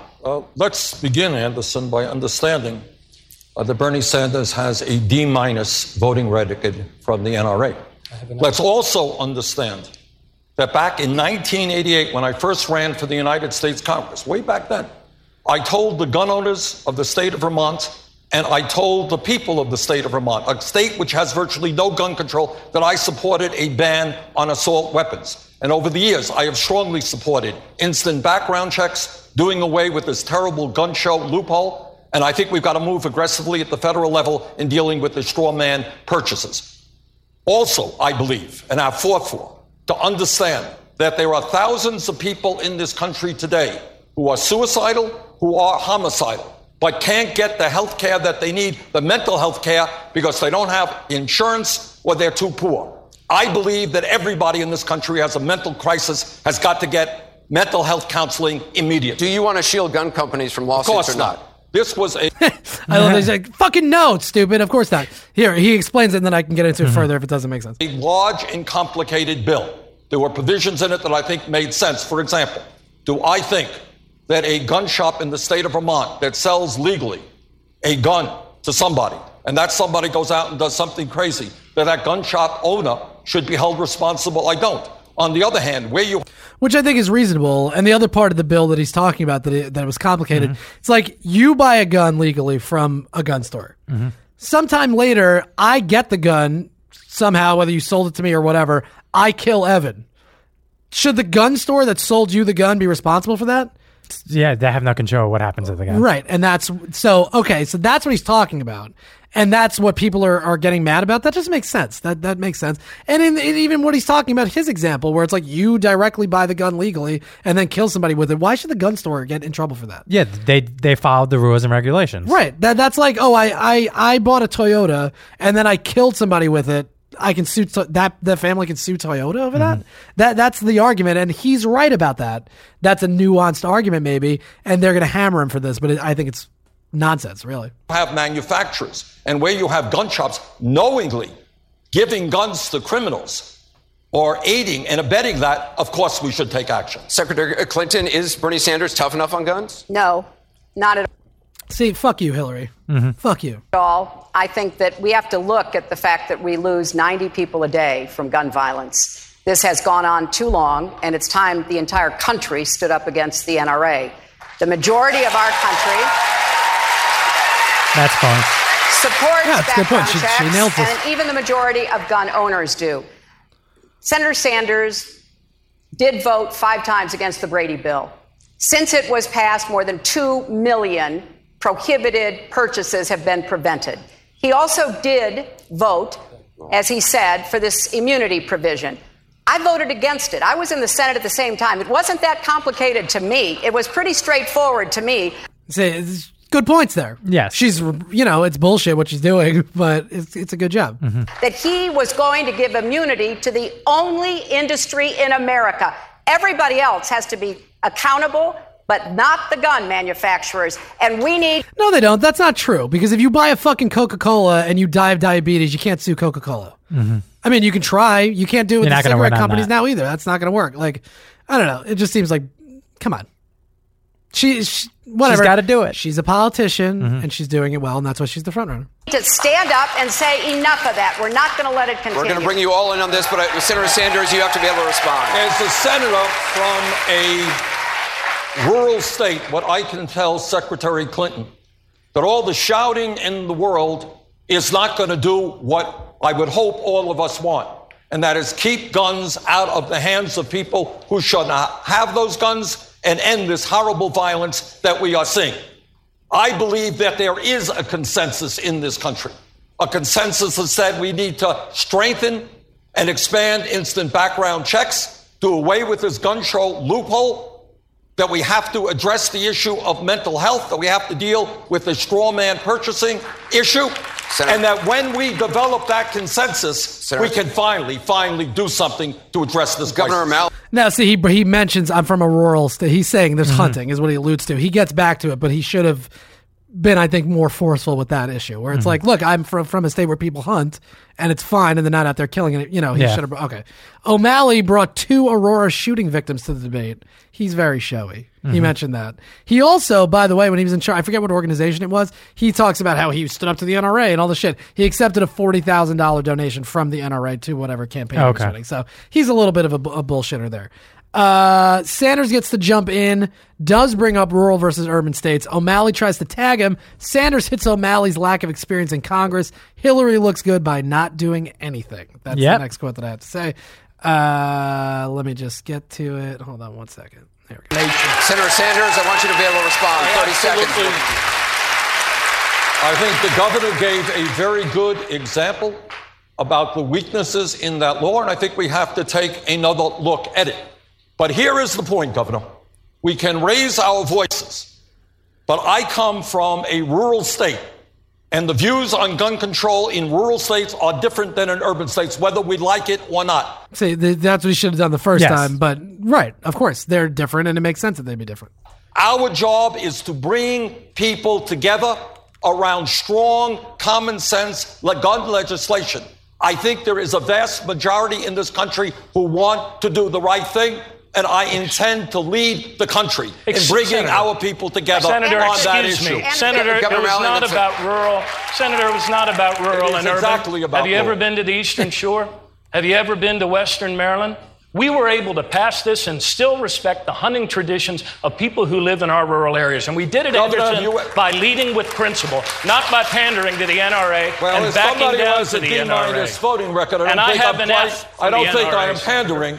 But you have not been in the United States Congress. Well, maybe and when that's you a healthy thing. Check it out. And if you think that we can simply go forward and pass something tomorrow without bringing people together, you are surely Let me bring mistaken. in somebody. All right. Good job, Bernie. So Bernie, see, but that's what I like about it. He's like, don't stop being an asshole. Like I've been there. I know what I'm talking about. And O'Malley is to me, and I'm not crazy about He's being that guy. Yeah, he's very like Hillary's obviously rehearsed. But it's like she plays it off better. He's very stiff in the way that he brings up his points. All right. So then they move on to the next section. It's Russia, Syria. They discuss that situation. And it is really staggering the difference in conversation here than when you listen to the Republican debate where they're like, we're just going to go in there and fucking kick Putin in the balls. Like, okay, that is insane.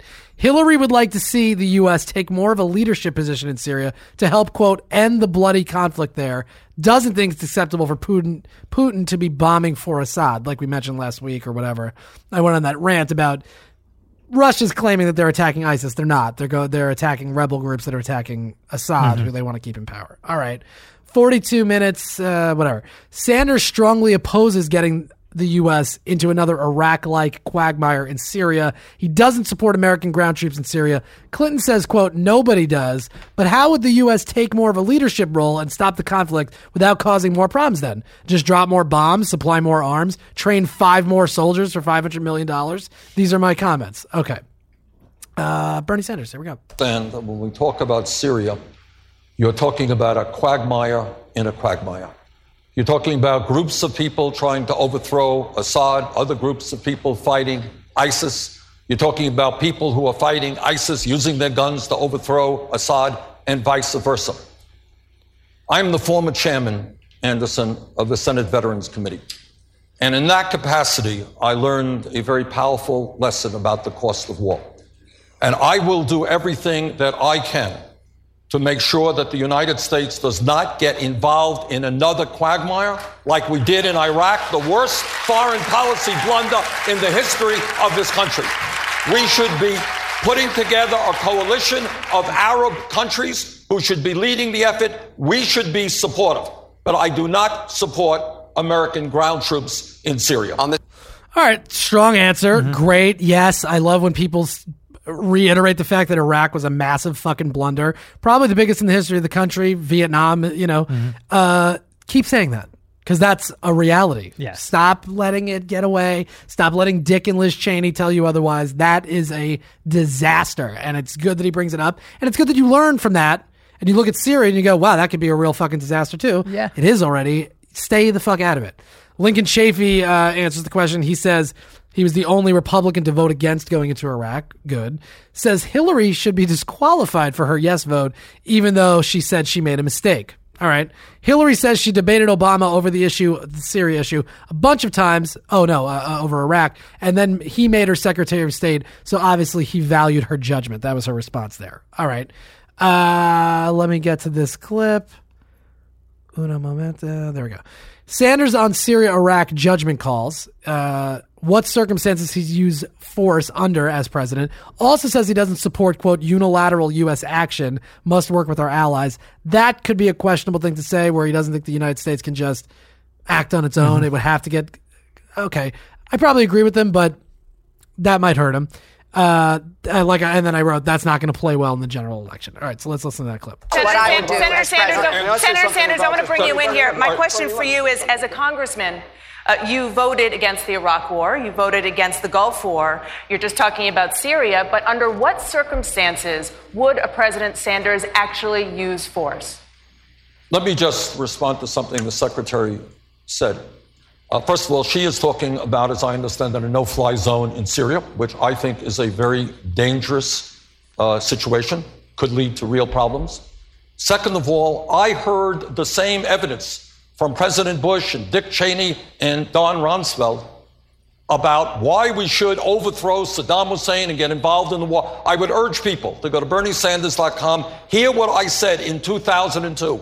And I say without any joy in my heart that much of what I thought would happen about the destabilization, in fact, did happen. So I think the president is trying very hard to thread a tough needle here.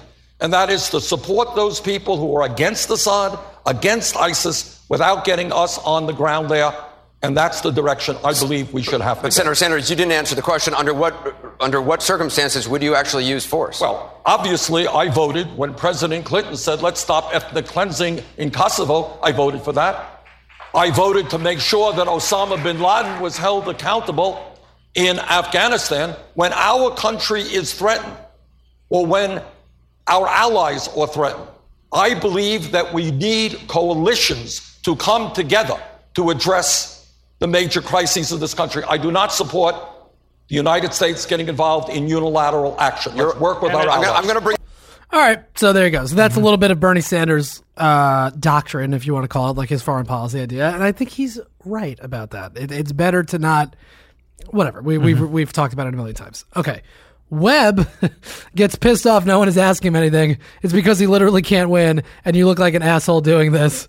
I'm going to play that clip, though, so just so you see what I'm talking about. It's always quick for the military invention. Secretary Clinton, you can respond. Well, first of all... Can I get in just discussion at some point? Yes, you'll be coming in next, but she was directly quoted. Thank you. So. I've been standing over here for about 10 minutes trying. Okay. It just has gone back and forth over there. You just look like a fucking dummy doing that. Yeah. I mean, you're not doing yourself any favors. All right. Hillary responds to a lot of stuff about Syria and no-fly zones. I wrote, looks presidential. Looks like she's above the fray. Nails O'Malley for supporting her in 2008. Kind of meanders at the end, but she makes her point, and I think it's a good moment for her. Mm-hmm. Well, I am in the middle here, and lots of things coming from all directions. You got the lucky I have to say I was very pleased when Governor O'Malley endorsed me for president in 2008, and I enjoyed his strong support. That lands. Yeah, she landed. She did a good job. In that campaign, and I consider him obviously a friend. Let me say, because there's a lot of loose talk going on here, we are already flying in Syria, just as we are flying in Iraq. Right. The president has made a very tough decision. What I believe, and why I have advocated that the no-fly zone, which of course would be in a coalition, be put on the table, is because I'm trying to figure out what leverage we have to get Russia to the table. You know, diplomacy is not about getting to the perfect solution. It's about how you balance the risk. Thank you. And I think we have an opportunity here. And I know that inside the administration, this is being hotly debated.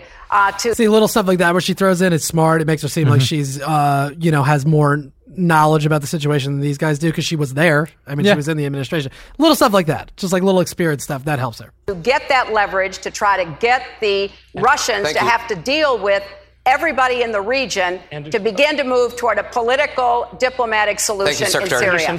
All right, so I said she meandered a little bit at the end, but she made her point there. Now in my notes I wrote, also, it's amazing how this debate involves real issues in terms of strategies and policies, whereas the GOP ones deal mostly in beliefs, abortion, terrorism, faith. It's a lot of, I think America can be great without much specifics, except about shutting down the government over Planned Parenthood. That's what they talked about a lot. Then I wrote, Webb jumps in and goes off the rails about China, complains about not getting enough time. Again, he looks like an asshole. Webb is asked whether Sanders can be a commander-in-chief after applying for conscientious objector status in Vietnam. He says he respects Sanders' choice because he went through the proper channels, reiterates his own service record, and believes he's the strongest candidate to act as commander-in-chief. All right. Here we go. Sanders is asked to explain why he could be commander-in-chief even though he wasn't in the military, and I think he has a good answer here. Oh, hold on. Senator Sanders, tell an American soldier who's watching right now tonight in Afghanistan why you can be commander-in-chief. Before he even gets into this, the other idea about a civilian control of the military is for that very reason. If you have the military in control of the military, what is what are they going to want to do? They're going to want to go out and start a war and shoot guns and do the shit that the military does. That's why you have a civilian control the military. That's why the president controls the military. So he can have more of a broad view there, and he's not just going to be prone to war, although America tends to be prone to war. Given that you applied for conscientious objector status. Let me applaud my good friend Jim Webb for his service to this country in so many ways. Jim and I... The fucking tenor of this thing is so much like more civil, respectful, professional. Like, these are people that you would actually not be terrified to be running the country. I mean, they're not scary the way that when Ted Cruz gets up there, like, he scares the shit out of me. Like, these people seem like they could be in control of the country and it wouldn't be a absolute fucking nightmare disaster. Under Jim's leadership, as he indicated, passed the most significant veterans education bill in recent history. We followed suit with, a few years later, passing under my leadership the most significant veterans health care legislation in the modern history of this country. When I was a young man, I'm not a young man today. When I was a young man, I strongly opposed. That might have been a mistake to say that. I know he's a joke, but like, that's going to come up. Like, he's 72 years old. I don't care, but I'm just saying that could have been a mistake. Yes. The war in Vietnam. Not the brave men like Jim who fought in that war, but the policy which got us involved in that war. That was my view then. I am not a pacifist, Anderson. I supported the war in Afghanistan. I supported President Clinton's effort to deal with ethnic cleansing in Kosovo. I support airstrikes in Syria and what the president is trying to do. Yes, I happen to believe from the bottom of my heart that war should be the last resort, that we have got to exercise diplomacy. But yes, I am prepared, Senator, to take this country into war if that is necessary. Very quickly, 30 seconds. All right. Then I wrote, God, I really like Lincoln Chafee. He seems like a genuine guy. He so respectfully disagrees with Webb, saying the Iran deal led Russia into Syria. Webb was saying, like, the Iran deal was... I don't even remember what the back and forth was, but Lincoln Chafee just looks like a nice guy. All right.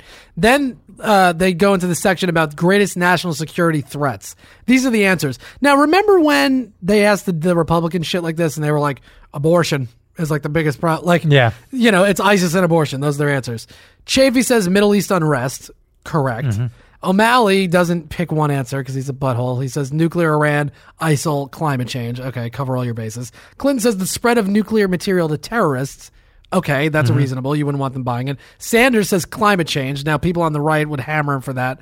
That is, in the strictest terms, that is the greatest national security threat, because if none of us are here... we can't enjoy the planet. Yeah, it's going to be a big problem. Webb says relationships with China, cyber warfare, resolving Middle East problems. All right, pretty legitimate answers. Now, this is what you were talking about before.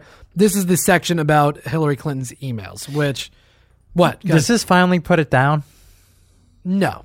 It does not.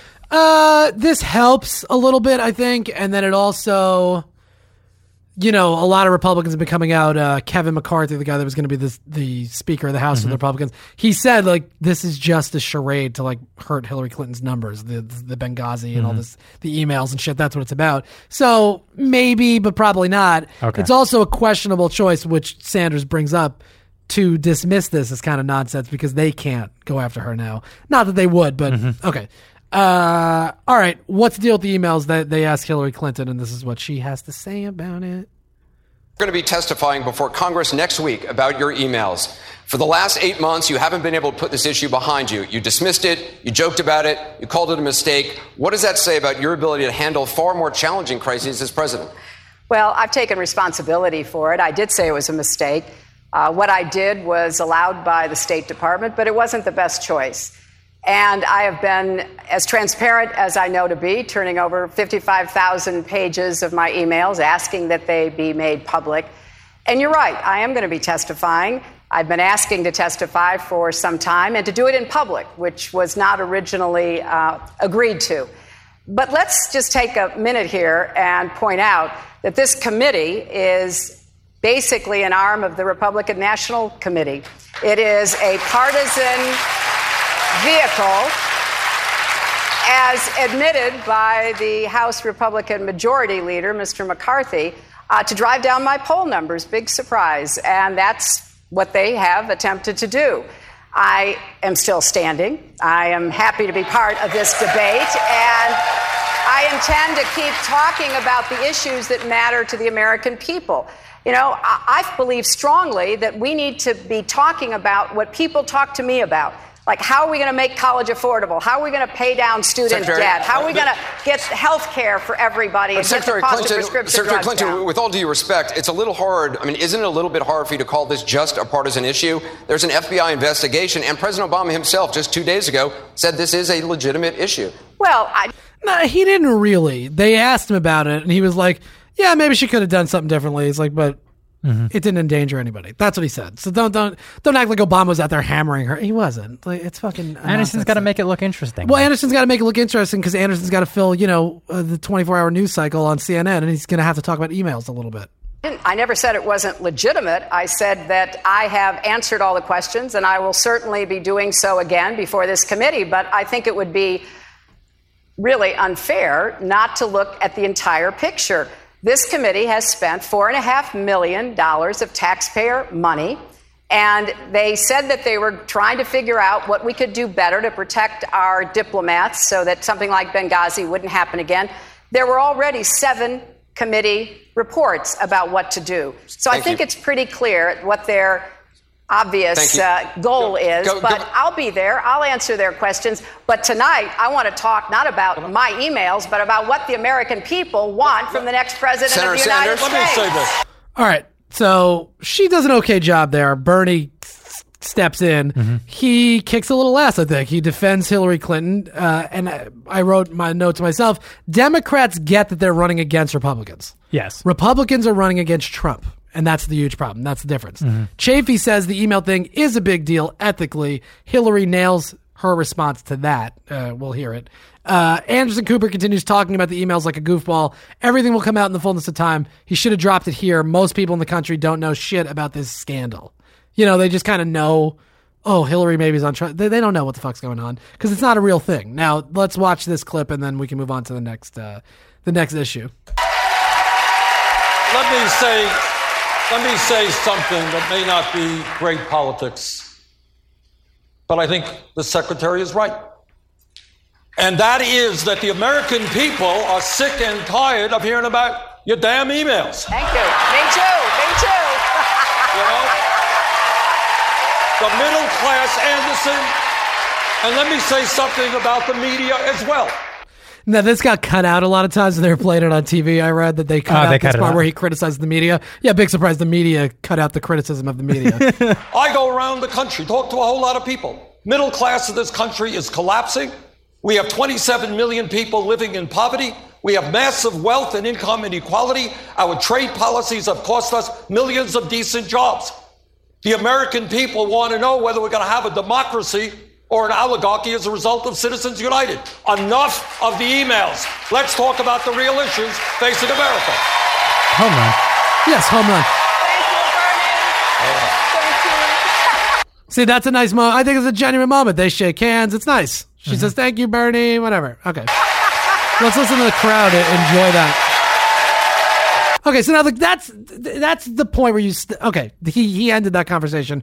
Dumb... Let it go. Anderson Cooper, he continues. Standing ovation. It's very popular in this crowd. Thank you. Hold on. It's very, I know that plays well in this room, but I got to be honest, Governor Chafee, for the record, on the campaign trail, you've said a different thing. You said this is a huge issue. See, just Chafee doesn't matter. No. Let it go at that point. Yeah, he put doesn't it down. let it go. Standing here in front of Secretary Clinton, are you willing to say that to her face? Absolutely. We have to repair American credibility after we told the world that Saddam Hussein had weapons of mass destruction, which he didn't. So there's an issue of American credibility out there. So anytime someone's running to be our leader and a world leader, which the American president is, credibility is an issue out there with the world. And we have repair work to be done. I think we need someone that has the best in ethical standards as our next president. That's how I feel. Secretary Clinton, do you want to respond? No. Governor. Perfect. And she gets, listen to the crowd. Perfect. Yeah, like, shut up. We just ended that conversation. Chafee should have been like, look, we can talk about it another time. All right. Now they move on to race issues. They talk about Black Lives Matter. They ask, do Black Lives matter or do all lives matter? Now, you understand the distinction between these two things, right? Why on the right, the reaction is all lives matter. How dare you say black? The reason why Black Lives Matter exists is just to reaffirm the idea that even though black people are getting murdered by the cops all the time, our lives matter. Yes. Everybody else's lives matter, but like we're saying that Black Lives matter. They're calling attention to it. Because it seems like they don't. That's the fucking difference. And you're an asshole if you don't understand that. This is Bernie Sanders' response to this. Now, again, this is something that I think he could get hammered on, even though, it's a legitimate answer. Senator Sanders. Black Lives Matter. And the reason those words matter is the African American community knows that on any given day, some innocent person like Sandra Bland can get into a car and then 3 days later, she's going to end up dead in jail. Or their kids are going to get shot. We need to combat institutional racism from top to bottom. And we need major, major reforms in a broken criminal justice system in which we have more people in jail than China. And I intend to tackle that issue, to make sure that our people have education and jobs rather than jail cells. I disagree with nothing the guy says. Mm-hmm. He's right. Yes, of course. That's a great answer. He's going to get crushed by the Republicans by saying Black Lives Matter, because they seem to not get it. This is what I wrote. Sanders says Black Lives Matter. He's going to get crushed by the Republicans on this, but fuck him, because he gets what's going on, and he gets the distinction between Black Lives Matter and all lives matter. Of course, all lives matter. This is a movement trying to establish that black people seemingly don't matter compared to everyone else. That's all. It's not a complicated idea, and it actually shouldn't be controversial. But, of course, you have Whitey on the Republican side being like, well, my life matters. We get that your life matters. You're in charge. Like, that's why. Mm-hmm. You're the majority. That's why. We know your life matters. So how do you think the Republicans would hammer him on that? They would say he doesn't think that everybody else's lives matter. Just play it that way? Yeah, that they're just going to pretend they don't understand what's going on. Okay. And that works really well because their base actually doesn't understand what's going on. O'Malley expresses similar sentiments. Hillary says that mass incarceration might be the only bipartisan issue in Congress this year, which is true. Cruz is even for, reducing sentences and things like that. Goes on to say early childhood education and schools and good housing and a new deal for communities of color are necessary. All right. So totally different answers than what you get on the GOP side, which, no black people are going to vote for them. It's not because Obama's black that they voted. That is part of it. But it's like the Republican Party doesn't support anything that they're for. So that's why they don't get those votes. Income inequality. Sanders lays out clearly what he believes needs to be done about income inequality. He doesn't shy away from the questions. People will either love him or not, but they'll know who he is. That's the knock on Hillary. This is like legitimately who he is. Mm-hmm. Hillary says there is no comparison between Dems and Republicans on economic policy, mentions her 5-point plan. O'Malley praises Sanders' calls to reinstate Glass-Steagall and says that's what needs to be done, separate speculative banking from community banking. All right, so this is this segment here. Say, I have done the hard job. I have taken the risks. I am your person. Senator Sanders, let's talk about income inequality. Wages and incomes are flat. You've argued that the gap between rich and poor is wider than at any time since the 1920s. We've had a Democratic president for 7 years. What are you going to be able to do that President Obama didn't? Well, first of all, let's remember where we were when Bush left office. We were losing 800,000 jobs a month. And I know my Republican friends seem to have some amnesia on this issue. But the world's financial crisis was on the verge, world's financial markets system was on the verge of collapse. That's where we were. Are we better off today than we were then? Absolutely. But the truth is that for the last 40 years, the great middle class of this country has been disappearing. And in my view, what we need to do is create millions of jobs by rebuilding our crumbling infrastructure, raise the minimum wage to $15 an hour, have pay equity for women workers, end our disastrous trade policies, which have cost us millions of jobs, and make every public college and university in this country tuition free. Secretary. Great. Yes. And that's what I'm saying. If that resonates, he's in great shape. If that doesn't resonate, she has it locked up. There's no doubt about it. How long before you think it resonates? That you can tell that this the next poll winning. numbers that come out, I think you'll see, and you'll also see a difference in fundraising numbers. That's the other way to tell. If people are like, done, I'm in. All right. Hillary explains why not breaking up the banks is better than breaking them up. Sanders explains why his plan is better. I think Bernie Sanders hurts Hillary here. Hillary is going to get a lot of money from Wall Street, which is why she's not for breaking up the banks. All right. So this is this segment where I think Bernie tags her. We need to reinstate Glass-Steagall, and that's a huge difference on this stage among us as candidates. Did you ever see the SNL sketch where Will Forte plays a guy named like Bill Calhoun or something? He's like, my name is Bill Calhoun, and I'm running for the president. Do you remember that sketch? I don't actually. All right, well, you can look it up because that's what O'Malley reminds me of, the way he talks in his cadence. Okay. He's Bill Calhoun. All right, this is the point where I think Bernie hits Hillary about breaking up the banks. Viewers at home who may not be reading up on this, Glass-Steagall's Depression-era banking laws repealed in 1999 and prevented commercial banks from engaging in investment banking and insurance activities. Secretary Clinton, he raises a fundamental difference on this stage. Senator Sanders wants to break up the big Wall Street banks. You don't. Well, which great, by the way. Yeah, break them up. If they're too big to fail, they're too big to fail. You have to break them up. Definitely. You say charge the banks more, continue to monitor them. Why is your plan better? Well, my plan is more comprehensive, and frankly, it's tougher because, of course, we have to deal with the problem that the banks are still too big to fail. We can never let the American taxpayer and middle-class families ever have to bail out the kind of speculative behavior that we saw. But we also have to worry about some of the other players. AIG, a big insurance company, Lehman Brothers, an investment bank. There's this whole area called shadow banking. That's where the experts tell me the next potential problem could come from. So I'm with both Senator Sanders and Governor O'Malley in putting a lot of attention onto the banks. And the plan that I have put forward would actually empower regulators to break up big banks if we thought they posed a risk. But I want to make sure we're going to cover everybody, not what caused the problem last time, but what could cause it next Senator time. Sanders, Secretary Clinton just said that her policy is tougher than yours. Well, that's not true. See, that's likable. It's a likable way to go about it. He's not like, she's a bitch. He's like, no. Not true. Why? Let us be clear that the greed and recklessness and illegal behavior of Wall Street, where fraud is a business model, help to destroy this economy and the lives of millions of people. Check the record. Meanwhile, Anderson's plays well in the room. This is Nevada. It's not like they're in, California. True. Nevada's not necessarily, that goes either way, Nevada. So it's good that it's playing in the room because these are people that you're going to have to get to vote for you, but don't necessarily vote for you.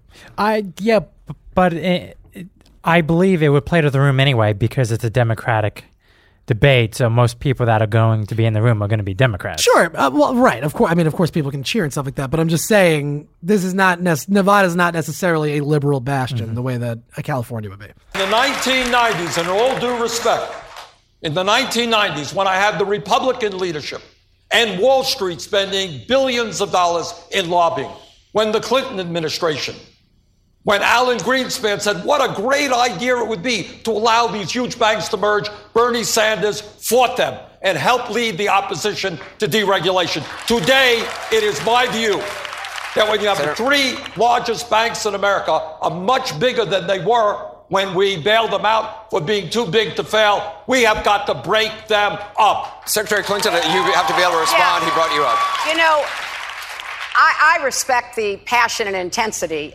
I represented Wall Street as a senator from New York, and I went to Wall Street in December of 2007, before the big crash that we had, and I basically said, cut it out. Quit foreclosing on homes. See that? Yeah, I know.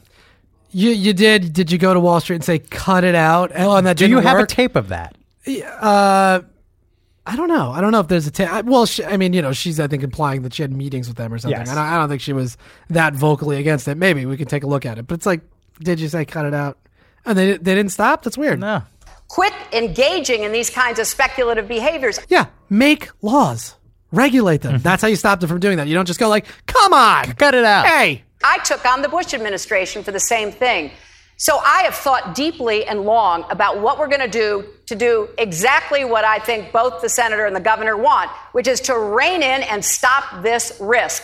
And my plan would have the potential of actually sending the executives to jail. Nobody went to jail. Good. Well, yeah, people should go to jail for sure, of course.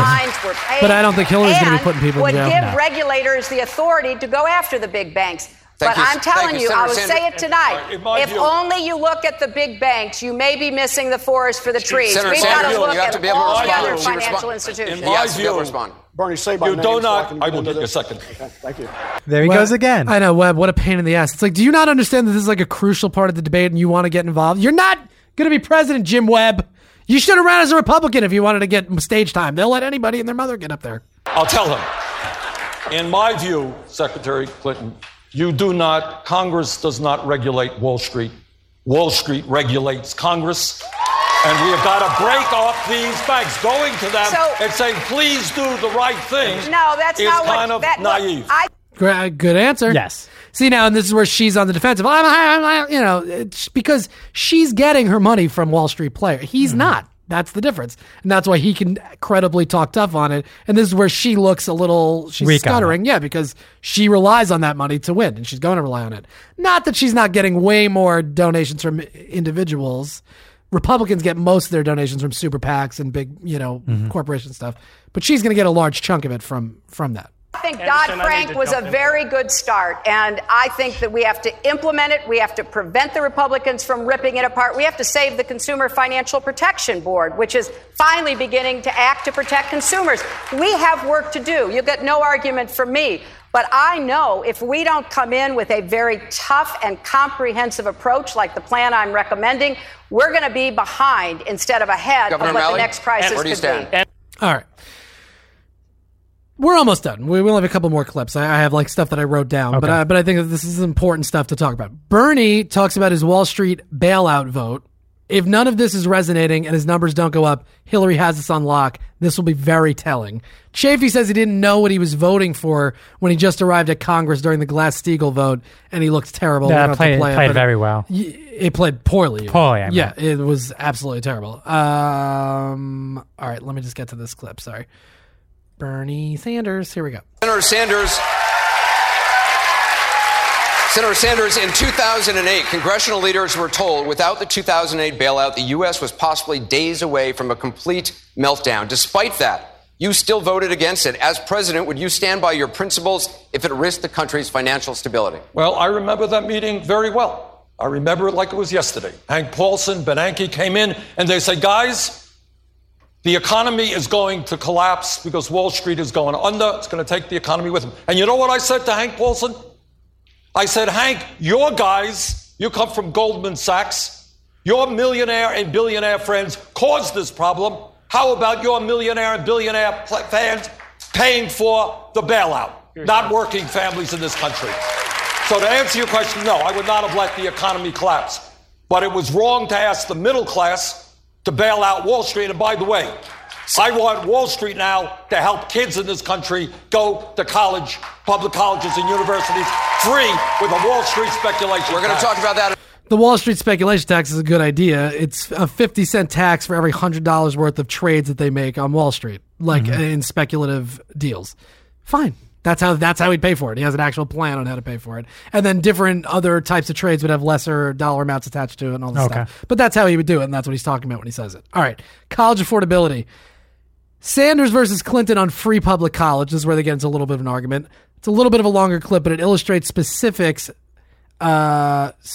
very abstract.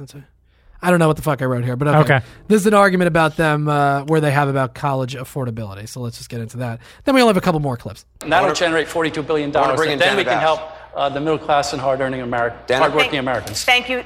CNN visited college campuses along with Facebook, and not surprisingly, college affordability was among the most pressing issues. Senator Sanders, you've mentioned a couple of times, you do have a plan to make public colleges free for everyone. Secretary Clinton has criticized that in saying she's not in favor of making a college free for Donald Trump's kids. Do you think taxpayers should pick up the tab for wealthy children? Well, let me tell you, Donald Trump and his billionaire friends under my policies are going to pay a hell of a lot more in taxes today. Taxes in the future than they're paying today. But in terms of education, this is what I think. This is the year 2015. A college degree today, Dana, is the equivalent of what a high school degree was 50 years ago. And what we said 50 years ago and 100 years ago is that every kid in this country should be able to get a high school education regardless of the income of their family. I think we have to say that is true for everybody going to college. I think we don't need a complicated system, which the secretary is talking about. Your income goes up, your income is down. If you're poor, you have to work, and so forth and so on. I pay for my program, by the way, through a tax on Wall Street speculation, which will not only make public colleges and universities tuition free, it will substantially lower interest rates on college debt, a major crisis in this country. And Secretary Clinton, it's not just college tuition. Senator Sanders is talking about expanding Social Security and giving all Americans Medicare. What's wrong with that? Well, let me address college affordability because I have a plan that I think will really zero in on what the problems are. First, all the 40 million Americans who currently have student debt will be able to refinance their debt to a low interest rate. That sounds like a very political plan, where it's like you're not really fixing the problem. You're just saying you can say, I helped them refinance their debt to a very lower amount. But if the average amount of debt for a college student is $30,000, okay, so now what? They only pay $22,000. It's like you're still buried under the debt. $30,000 is still a lot more than no debt, if college was free. So save thousands of dollars for people who are now struggling under this cumbersome, burdensome college debt. As a young student in Nevada said to me, the hardest thing about going to college should not be paying for it. So then we have to make it more affordable. How do we make it more affordable? My plan would enable anyone to go to a public college or university tuition free. You would not have to borrow money for tuition. But I do believe, and maybe it's because I worked when I went through college, I worked when I went through law school, I think it's important for everybody to have some part of getting this accomplished. That's why I call it a compact. Secretary so yes, Clinton. I would like students to work 10 hours a week. Can you answer in order to... All right, whatever. So she drones on there. Mm-hmm. This is immigration. I don't have any clips on it. I just wrote down some of the stuff that they had to say. O'Malley and Webb say they're for undocumented workers getting Obamacare. Hillary says she'd be okay with them buying into the exchanges, but anything further would have to be taken care of in comprehensive immigration reform. Fine. Hillary draws a difference between Democrats and Republicans' comments about immigration, praises the Dreamers, who are children of undocumented workers, which is something you're never going to hear really in a Republican debate. O'Malley refers to Trump as, quote, a carnival barker and a xenophobe. O'Malley could well end up as Hillary's running mate. That's my note to myself. Mm-hmm. Now we're down the stretch here. We only got a couple more clips to go. Hillary on her Patriot Act vote. This is a prime example of Hillary being on the right side of an issue now, but it's pretty obvious she made a mistake here. She will make more mistakes like this because she's not as principled on a bunch of issues as she'd like people to believe. I think she has good intentions generally and is better than any of the Republicans, but she's not the progressive she's running as. That's my little comment on this section. Let's get to that clip. Here we go. I don't. I think that it was necessary to make sure that we were able, after they asked her, does she regret the vote on the Patriot Act? 9/11, to put in place the security that we needed. And it is true that it did require that there be a process. What happened, however, is that the Bush administration began to chip away at that process. And I began to speak out about their use of warrantless surveillance and the other behavior that they engage in. We always have to keep the balance of civil liberties, privacy, and security. It's not easy in a democracy, but we have to keep it in mind. All right. So she say that's the thing. She is like, yeah, I voted for it, but then I saw that it was a problem. Well, where's the foresight of seeing that it was going to be a problem before it got to that point? She doesn't do that a lot. Bernie Sanders discusses his vote against the Patriot Act. He looks good here, as he should, because he's actually progressive and actually principled. He might make a mistake, as anyone can, but he won't make it because he is told it's the politically expedient thing to do. If he makes a mistake, it's because he just didn't understand the situation, in my opinion. She makes mistakes. Whatever. Okay, here we go. Senator Sanders, you're the only one on this stage who voted against the Patriot Act. Was it 99 to 1 and I was maybe the one? I don't know. And the reauthorization votes. The point. Let me ask you, if elected, would you shut down the NSA surveillance program? I'm sorry? Would you shut down the NSA surveillance Absolutely, program? Of course. You would, well, point blank. Well, I would shut down, I'd shut down what exists right now, is that virtually every telephone call in this country ends up in a file at the NSA. Snowden doctrine. Thank you, Edward Snowden, for your contributions to society. That is unacceptable to me. But it's not just government surveillance. I think the government is involved in our emails, is involved in our websites. Corporate America is doing it as well. If we are a free country, we have the right to be free. Yes, we have to defend ourselves against terrorism, but there are ways to do that without impinging on our constitutional rights and our privacy rights. Perfect answer. Yes. Perfect answer. Now, I mentioned Snowden. Candidates are asked about Snowden. Clinton uses the classic fallen into the wrong hands tactic here, which is ugly to me. She says he shouldn't be brought home without, quote, facing the music. I hate these answers from Democrats. Sanders essentially gives him credit, but still maintains he should be punished for breaking the law. Now, I just want to play this part because we always talk about Snowden, and let's hear what they have to say. Because these are this side is the only side that might actually help the guy, but it doesn't seem like they're going to. The NSA Governor Chafee, Edward Snowden, is he a traitor or a hero? No, I would bring him home. The courts have ruled that what he did... See, I like Chafee's answer. He supports Snowden. He thinks he shouldn't be in trouble. What he did was say the American... Bring him home, no jail time? The American government was acting illegally. That's what the federal courts have said. What Snowden did showed that the American government was acting illegally per the Fourth Amendment. Clinton, so I would bring him home. Hero or traitor? Yes. He broke the laws of the United States. He could have been a whistleblower. He could have gotten all of the protections of being a whistleblower. He could have raised all the issues that he has raised. What? I don't think so. This is where she pisses me off. It's like, he is a whistleblower.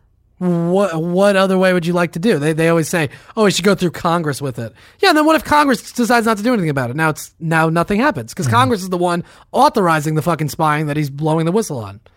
So what did she want it to do? Then she also brings this up, and this pisses me off too.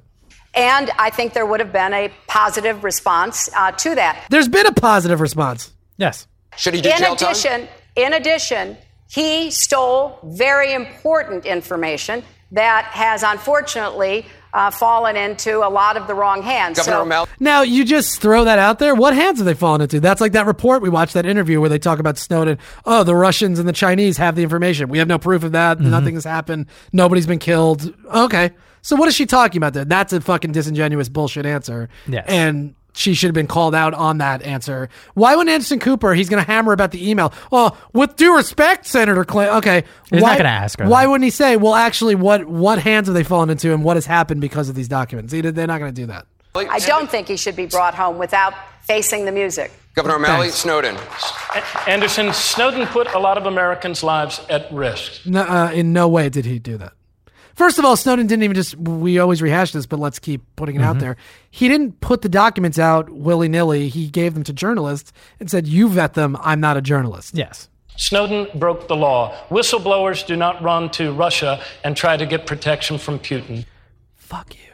He didn't, that's annoying. That's why O'Malley is just an irritating. He's just going to say whatever the fucking trope is out there that he thinks sounds bad. Like, he didn't go to Russia. He wanted to go to South America. He got stuck in transit, and then Russia offered him asylum. What is he going to do? Be like, no, thank you. Put me in jail? If he really believes that, he should be back here. Senator Sanders? Edward Snowden. I think Snowden played a very important role in educating the American people to the degree in which our civil liberties and our constitutional rights are being undermined. Is he a hero? He did break the law, and I think there should be a penalty to that. But I think what he did in educating us should be taken into consideration before he is Senator dead. Webb?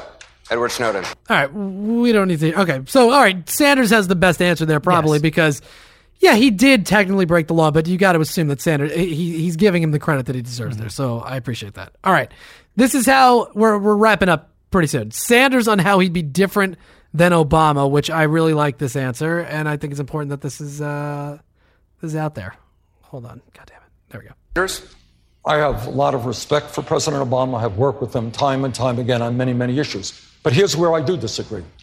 I believe that the power of corporate America, the power of Wall Street, the power of the drug companies, the power of the corporate media is so great that the only way we really transform America and do the things that the middle class and working class desperately need is through a political revolution when millions of people begin to come together and stand up and say our government is going to work for all of us, not just a handful of billionaires. Senator Webb. Okay, great answer. Yes. Now they go back to Sanders and they're like, what did you mean by revolution? Came through them in the traditional way that our Constitution Senator Sanders, said. he cited you. You don't hear a lot of Democratic presidential candidates talking about revolution. What do you mean? What I mean is that we need to have one of the larger voter turnouts in the world, not one of the lowest. We need to raise public consciousness. We need the American people to know what's going on in Washington in a way that today they do not know. And when people come together in a way that does not exist now and are prepared to take on the big money interest, then we can bring the kind of change we need. Anderson, Perfect. I mean, and that's what Lessig was talking about, but Sanders has been talking about it too. It's sort of it's a moot point. All right.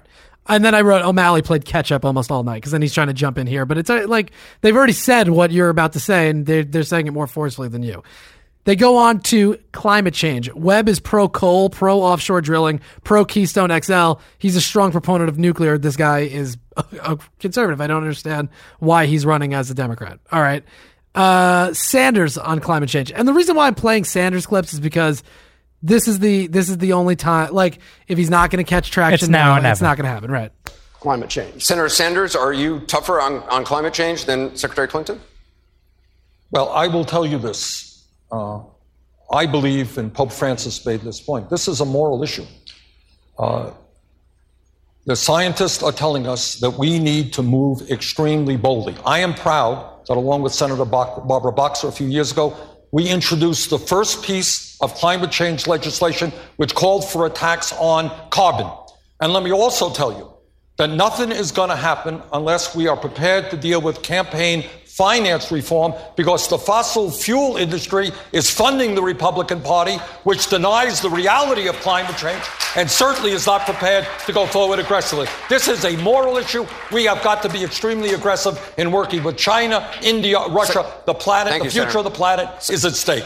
I mean, his answers are right. That is the reality of what's happening.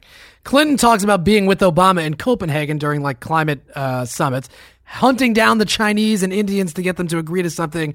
It is refreshing to hear people have a plan on this issue, which will most certainly destroy all of us if we don't do something about it. Sanders and Clinton agree that the U.S. is the only major country that doesn't let American moms stay home with their baby when they have one. Sanders calls it a national embarrassment. O'Malley agrees. They move on to recreational marijuana. There's 3 clips left. So if you're hanging out with us, I really appreciate it. I think we do a good wrap up of this stuff, and it's important to talk about it. Recreational marijuana. Sanders would vote yes for legal weed in Nevada. Let me get to that clip. Hold on. Damn it, Joey. All right. Especially so that women aren't penalized and having to drop out of the workforce. My wife Katie's here with our 4 kids. Paid family leave. Governor, thank you. The issue now, particularly in this state, is recreational marijuana. I want to go to Juan Carlos Lopez. Thank you, Anderson. Senator. And of course, like, it's so weird that they go to like the Mexican dude. They're like, "What do you think about weed, Mexican guy?" Like, what a weird thing. Sanders, right here in Nevada, there will be a measure to legalize recreational marijuana on the 2016 ballot. You said you smoked marijuana twice, didn't quite work for you. If you were... Bernie Sanders smoked a shitload of weed. Let's just be honest. Nevada resident, how would you vote? I suspect I would vote yes. And I would vote yes because I am seeing in this country too many lives being destroyed for nonviolent offenses. We have a criminal justice system that lets CEOs on Wall Street walk away, and yet we are imprisoning or giving jail sentences to young people who are smoking marijuana. I think we have to think through this war on drugs, which has done an enormous amount of damage. We need to rethink our criminal justice system, and we've got a lot of work to do in that area. All right. Now they ask Hillary same question. And then we just have one more final wrap-up clip, Joey. Secretary Clinton, you told Christiana Amanpour you didn't smoke pot when you were young, and you're not going to start now. That is a lie, too. Hillary definitely smoked weed when she was young. There's pictures of her and Bill dressed as like absolute hippies in Arkansas. Are you saying that she's lying? Yes. Okay. When asked about legalizing recreational marijuana, you told her, let's wait and see how it plays out in Colorado and Washington. It's been more than a year since you said that. Are you ready to take a position tonight? No. I think that we have the opportunity through the states that are pursuing recreational She could have scored a lot of points there, but it's been like, sure, yeah, I think we should probably legalize weed. Marijuana to find out a lot more than we know today. I do support the use of medical marijuana, and I think even there we need to do a lot more research so that we know exactly how we're going to help people for whom medical marijuana provides relief. So I think we're just at the beginning, but I agree completely with the idea that we have got to stop imprisoning people who use marijuana. Therefore, we need more states, cities, and the federal government to begin to address this so that we don't have this terrible result that Senator Sanders was talking about, where we have a huge population in our prisons for nonviolent, low-level offenses that are primarily due to marijuana. Secretary. Okay, so then why wouldn't you just support legalizing marijuana? Like, if we have to do something about the problem that people are getting locked up for weed, easy solution, make weed legal. Or completely decriminalize it and be like, it's never more than a fine or whatever. Like, that's the obvious solution. That's the easiest way to solve the problem. Yeah, but I think as a moderate, she can't say that. Of course. She might not believe it. I mean, not everything she says is totally calculated. You know, like, she might actually believe that, fine. But, right, you're right. All right, last clip. Which enemy are you proudest of? Clinton appears inauthentic, which is her issue. Now, they asked them, you've made a lot of enemies, of course, because you're in politics. Who of those enemies, which one do you really, are you the most excited about? Careers, which enemy are you most proud of? I guess the coal lobby. I've worked hard for climate change, and I want to work with the coal lobby. But in my time in the Senate, tried to bring them to the table so that we could address carbon dioxide. I'm proud to be at odds with the coal lobby. He is such a sweetie, right? Yes. Governor O'Malley? The National Rifle Association. He's such a drama fucking queen. Strong one, though. Yeah, except he accepted $40,000 from them when he was the head of an organization. I forget what the organization is, but that's legit. I read that. Okay. Secretary Clinton? Well, in addition to the NRA, the health insurance companies, the drug companies, the Iranians, probably the Republicans. Yeah, see, it's like...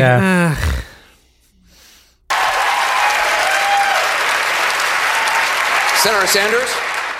As someone who has taken on probably every special interest that there is in Washington, I would lump Wall Street and the pharmaceutical industry at the top of my list of people who do not like me. Senator Webb? Let's let Webb get a little shine. Why not? I'd have to say the enemy soldier that threw the grenade that wounded me, but he's not around right now to talk to. All right. Okay. He killed a guy. That would have played better, I think, in a Republican primary, but that's what he was. I think that didn't play well. No, it didn't play well there. All right, so that's it for the recap. I just have these two little final notes that I wanted to read, and then we can wrap up the show. It's striking how different the Democratic and GOP debates were. This one had real substance. This is why the general election is such a problem for the GOP, but this strengthened my belief in Jeb Bush or Marco Rubio, and to a lesser extent, Fiorina over Trump and Carson. And again, if this doesn't move the needle for Bernie, Hillary is a lock. I think both did well. If it's a stalemate, fine. We'll just have to wait and see. Joey, do you have any final thoughts there? Anything that I had to say or what? I am very interested in to see how the needle does go. Right. And when is the next debate? I don't know. Okay. Why? Because I think it will hopefully play into Bernie Sanders' Well, Sanders is going to be in it, right until the end because it's going to come down to him and her. Yeah, I mean, we'll just have to see what happens. If you had to say, did somebody win? What do you think happened there in terms of who won, who didn't win, whatever? I think Hillary ended up winning. Yeah, I think she probably did too. I liked everything Bernie Sanders said. I have some issues with Hillary. I don't think she was as specific as he was. But right, yeah, I think she did a good job, and we'll just have to see what happens. I would love to see a mixed debate. Meaning, Republicans, Democrats? Yes. Yeah, well, you get there eventually. Right, but they don't waste time with just the candidates. They'll do it eventually for the presidency. All right, good episode. Longer than I think I wanted it to be, but it is what it is. I think we did a nice job. We got into great job. Some good stuff there. We're going to end with the song Simple Things by this artist named Miguel. I've had this song for like quite a while, but his album just came out and it's on there. So it's a song I kind of like. It's pretty chill song to listen to. I like it. Evan, thank you for producing the show. We really appreciate it, man. Did you enjoy doing it? Yeah, it was good. Very informative. I'm going to repeat and regurgitate your opinions with my other friends. I highly recommend that. It's a great idea. I know exactly what I'm talking about, and you're going to really sound like quite the smarty if you just copy what I'm saying. No, that's super grandiose, and I'm kind of a dummy, so I really don't know what to tell you. All right, Joey, thank you for doing what you do. I appreciate the fuck up of the week. You did a nice job. SoundCloud.com/Mandatory Sampson. Subscribe on there. Follow us. Leave a comment. I will respond to it. You can listen to all the old episodes we've ever done. YouTube.com/Mandatory Sampson. You can watch full episode video. If you didn't catch the live stream, which happens every Thursday around 4 o'clock, you can go on YouTube.com/Mandatory Sampson. Subscribe there. The audio quality, I don't know. We're going to have to check it out after this because I've had some complaints about the stream audio being a little off. When I put the video up on YouTube.com/Mandatory Sampson, I lay the video over the edited audio. So it's very clean. Everything sounds good. So you can check that out and you can see what we look like. Because I got to be honest, I think we're pretty cute. Nice? That's all I have to say? I think I look great. Okay. MandatorySampson@gmail.com. You can also get in touch with us on Twitter. I'm @ManSamp. Joey is @Joey from Jersey, JERZEY. And you can also get in touch with us on Snapchat. I'm @ManSamp. I really thought that was cool. So if you guys are watching the podcast, you have a question or whatever, hit me up on Snapchat. It's fun. Joey, you're also on there. Joey from Jersey, exactly as on Twitter, correct? Yes. All right. So Miguel, Simple Things is the song that we're closing with, which I don't know. We might drop the song thing. Okay. We've been talking about it, but we're just going to keep it going for now. We love you guys. We really appreciate the support. We hope you enjoyed the show. And do subscribe on YouTube. It'd be nice to get some more views on there. Whatever you want to do, however you want to listen, we're going to be here for you. We'll talk to you guys next week.